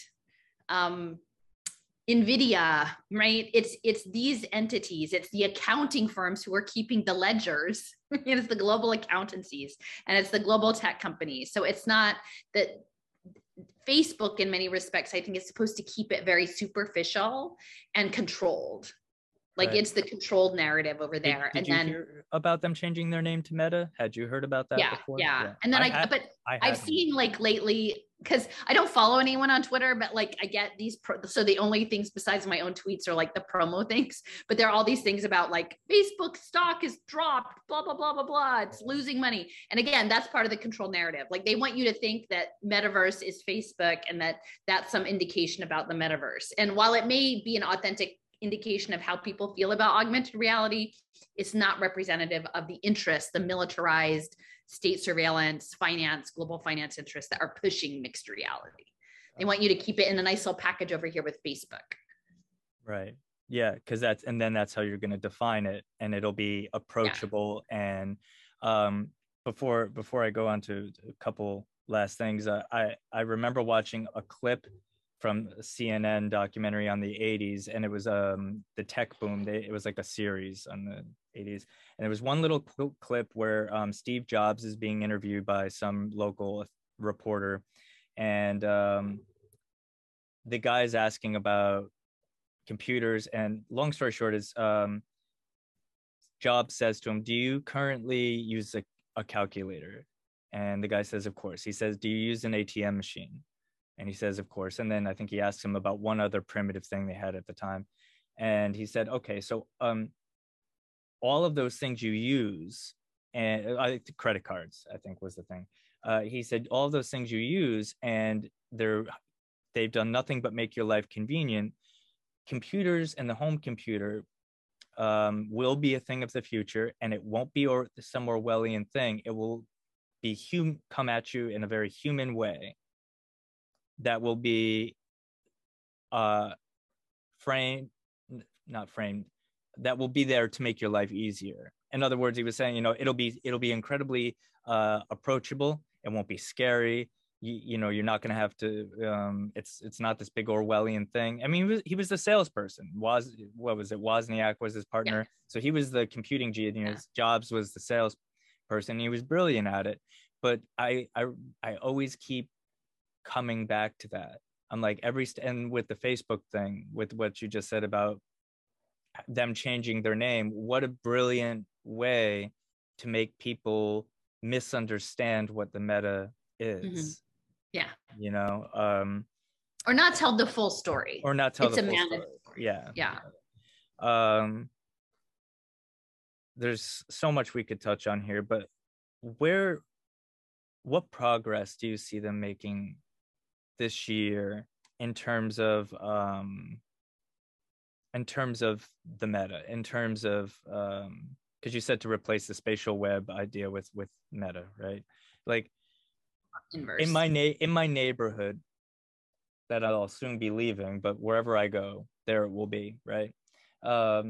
They have just laid all the groundwork for Google Fiber and 5G. And believe me, trying to sleep during the day, that construction was loud. But it's all there. And a big 5G tower that I'll take a picture of and show it to you is right outside my home on the corner of Pheasant and Oriole here. It is frightening. So, and it feels like it's going at a breathtaking pace in Austin. It really is. When I look at like the maps and Google it, it's like every day it seems to be expanding more and more. If you just had to just throw something at the wall to see if it sticks, like where do you see the progress by the end of this year? Just for fun. Like, I mean, it could be an educated guess. And I know that's a tough one. I'm just, I think about it a lot. I mean, part of it is because I think that they have a lot of different pilots going on in different places. Right. Like, because it's a cloud-based system. So like over in this corner, you're piloting digital driver's licenses. And over here, you're piloting mastery transcripts. And over here, so the question is, when do they merge those? Or, I don't know. Like, I hate to over speculate. Like for me, my skill is to say like these are the contours. These are the Right. signals I'm getting. This is what people say that they have planned. And this is how it relates to what I've seen. And the question is, will people tolerate it? Right. And then part of that, I think, depends on being able to tell the story of what it actually is in an authentic way. And I think a way that is outside of current narratives, which oddly, like when I see the people who follow me on Facebook, I mean, on Twitter, because I'm not Facebook, but like their taglines, because I'll sort of see if new people follow, and I'll just look like it's all over the place. Yeah, I can't find you on Twitter, by the way. So after we're done here, like offline, if you could give that to me. Yeah, well, if people want to follow me at Philly852, PHILY852. That's who I am on Twitter. But it's a range of people, a very eclectic range. And so I think what they most want is to put us into little boxes according to ideology, political ideology, identity politics, geographies, various things to sort of fragment. Right. But I do believe that if you can speak your truth in a heartfelt way, and I'm not saying this is like somebody who wants to be a celebrity or your leader or anything like that, but like, I think that when you're speaking, putting your intention out in an authentic way, a lot of different people find it. And I think, to me, that's the strength. It's not a sheer numbers game. It's a building a narrative understanding of the truth as we know it, right? And so I think I'm not willing to give up on all of this. I don't know. I can't say how fast, right? Like who knew how much they could do in 2 years, but also some of the sort of hysterical stories didn't actually manifest, right? Like we're 2 years in, and have they totally cut off, they like failed at a lot of things. Beans? Like, no, they're not doing that yet. Am I saying it couldn't happen in the future? No, I'm not. But like the time frames are so fluid. And so I try to not make it over the top hysteria, because I can't say that, right? It's all about who we are in our own authenticity, in our own moral position, knowing that we're not perfect at it, and different people are in different places of vulnerability in this machine. Some people can take bigger risks than other people can take. I respect that. But to the extent that we can, with our position within the machine, are we willing to stand and speak the truth of the situation? I have a good friend who I connected with through the education space, who's a university professor. She just remade her entire curriculum for her students, her high level. These are people who are in school administrative positions, who are getting continuing up higher level degrees around blockchain and social impact investing. And augmented reality, like, and they were like, oh, wait a minute, we don't know this. This isn't any like range of vocabulary concepts that we're comfortable with.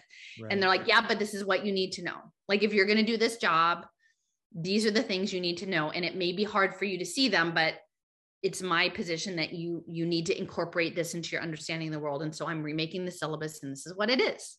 And we'll learn together. We'll learn together because we're all learning together. It's not and so imagine the world of people who are from their position in the machine, and this person is in a particularly challenging part of the machine, making these moral principle decisions. Right.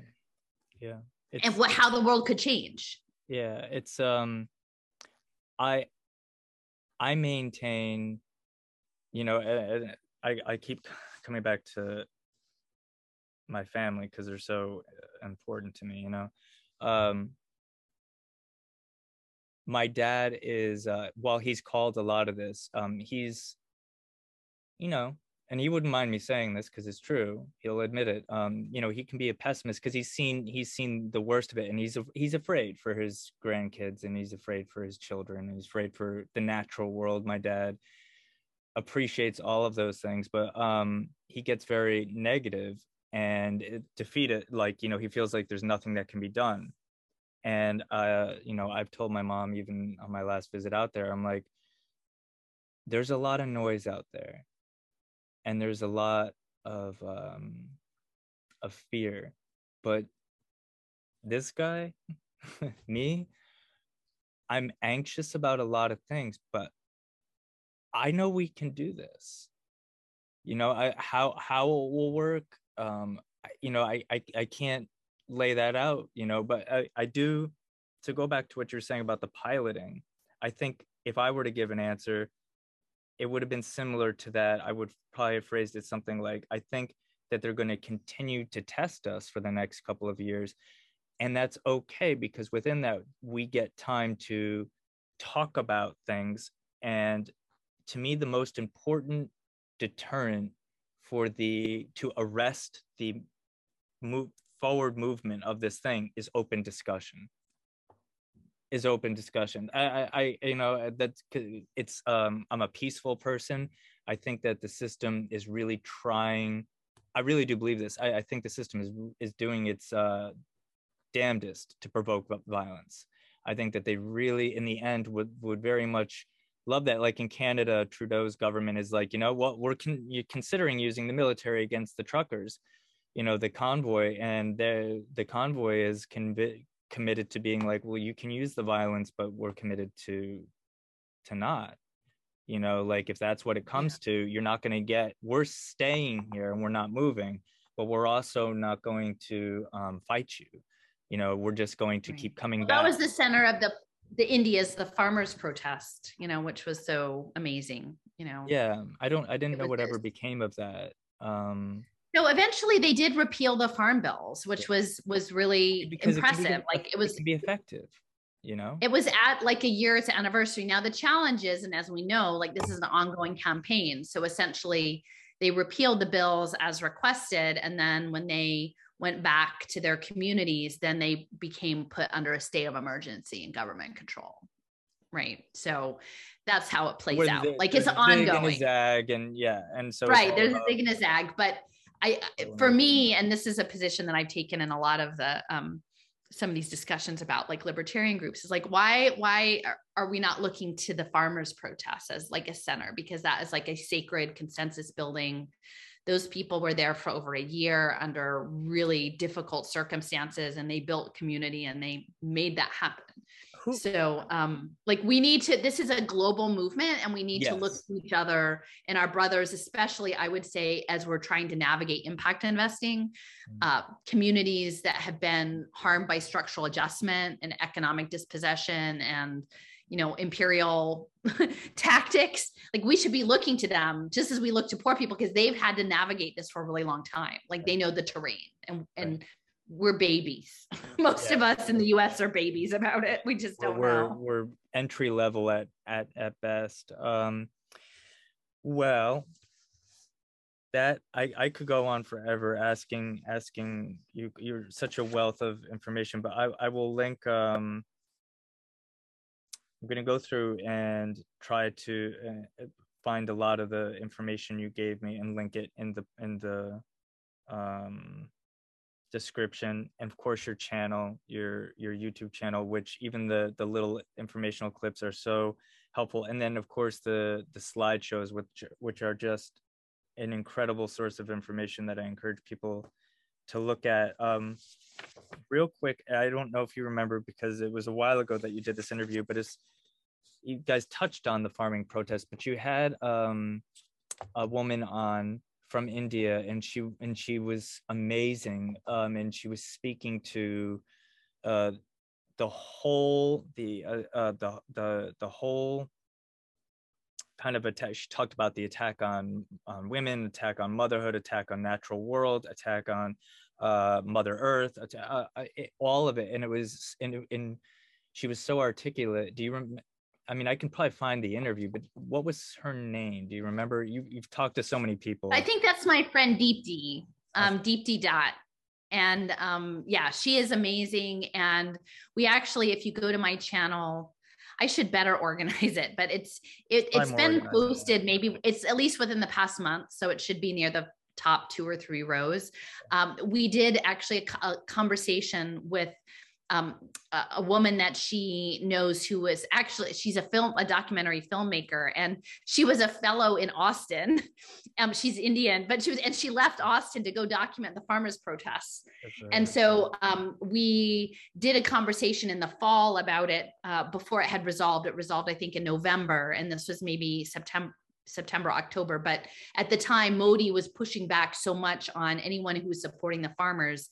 They were like having their green cards taken and having like facing really terrible things. And so we sat on it. Like the interview didn't come out until just like a few weeks ago, that Jason was able to edit it all together. But yeah, maybe I should make a playlist specifically for the farmers protest, because we have about a couple of different interviews about it. And to me, because a lot of those folks are of the Sikh faith and combining their faith practice, which is like a very strong moral integrity, with their activism. And they were like, we're here, we're either going to win this or we're going to die here. That's, right. And if we die, we've told our kids to come and take our place. Unbelievably inspirational. And we'll I keep saying we can conclude here but I mean, like I said, I could talk to you all day about this stuff. That to go back, I think I mentioned at the beginning, and we've talked about this a lot too. It's like one of the things that you can't go around it. You got to go through it. And people, I know it's hard for people to hear, but there's no voting the way out of this. There's I think it's both sides. Yeah, I think understanding more about the farmers' protests and their commitment to it, and their commitment to not just when things get brutal and the system is like really coming down, they're not just like packing up their tents and being like, okay, like, because it's easy to do, because it's frightening.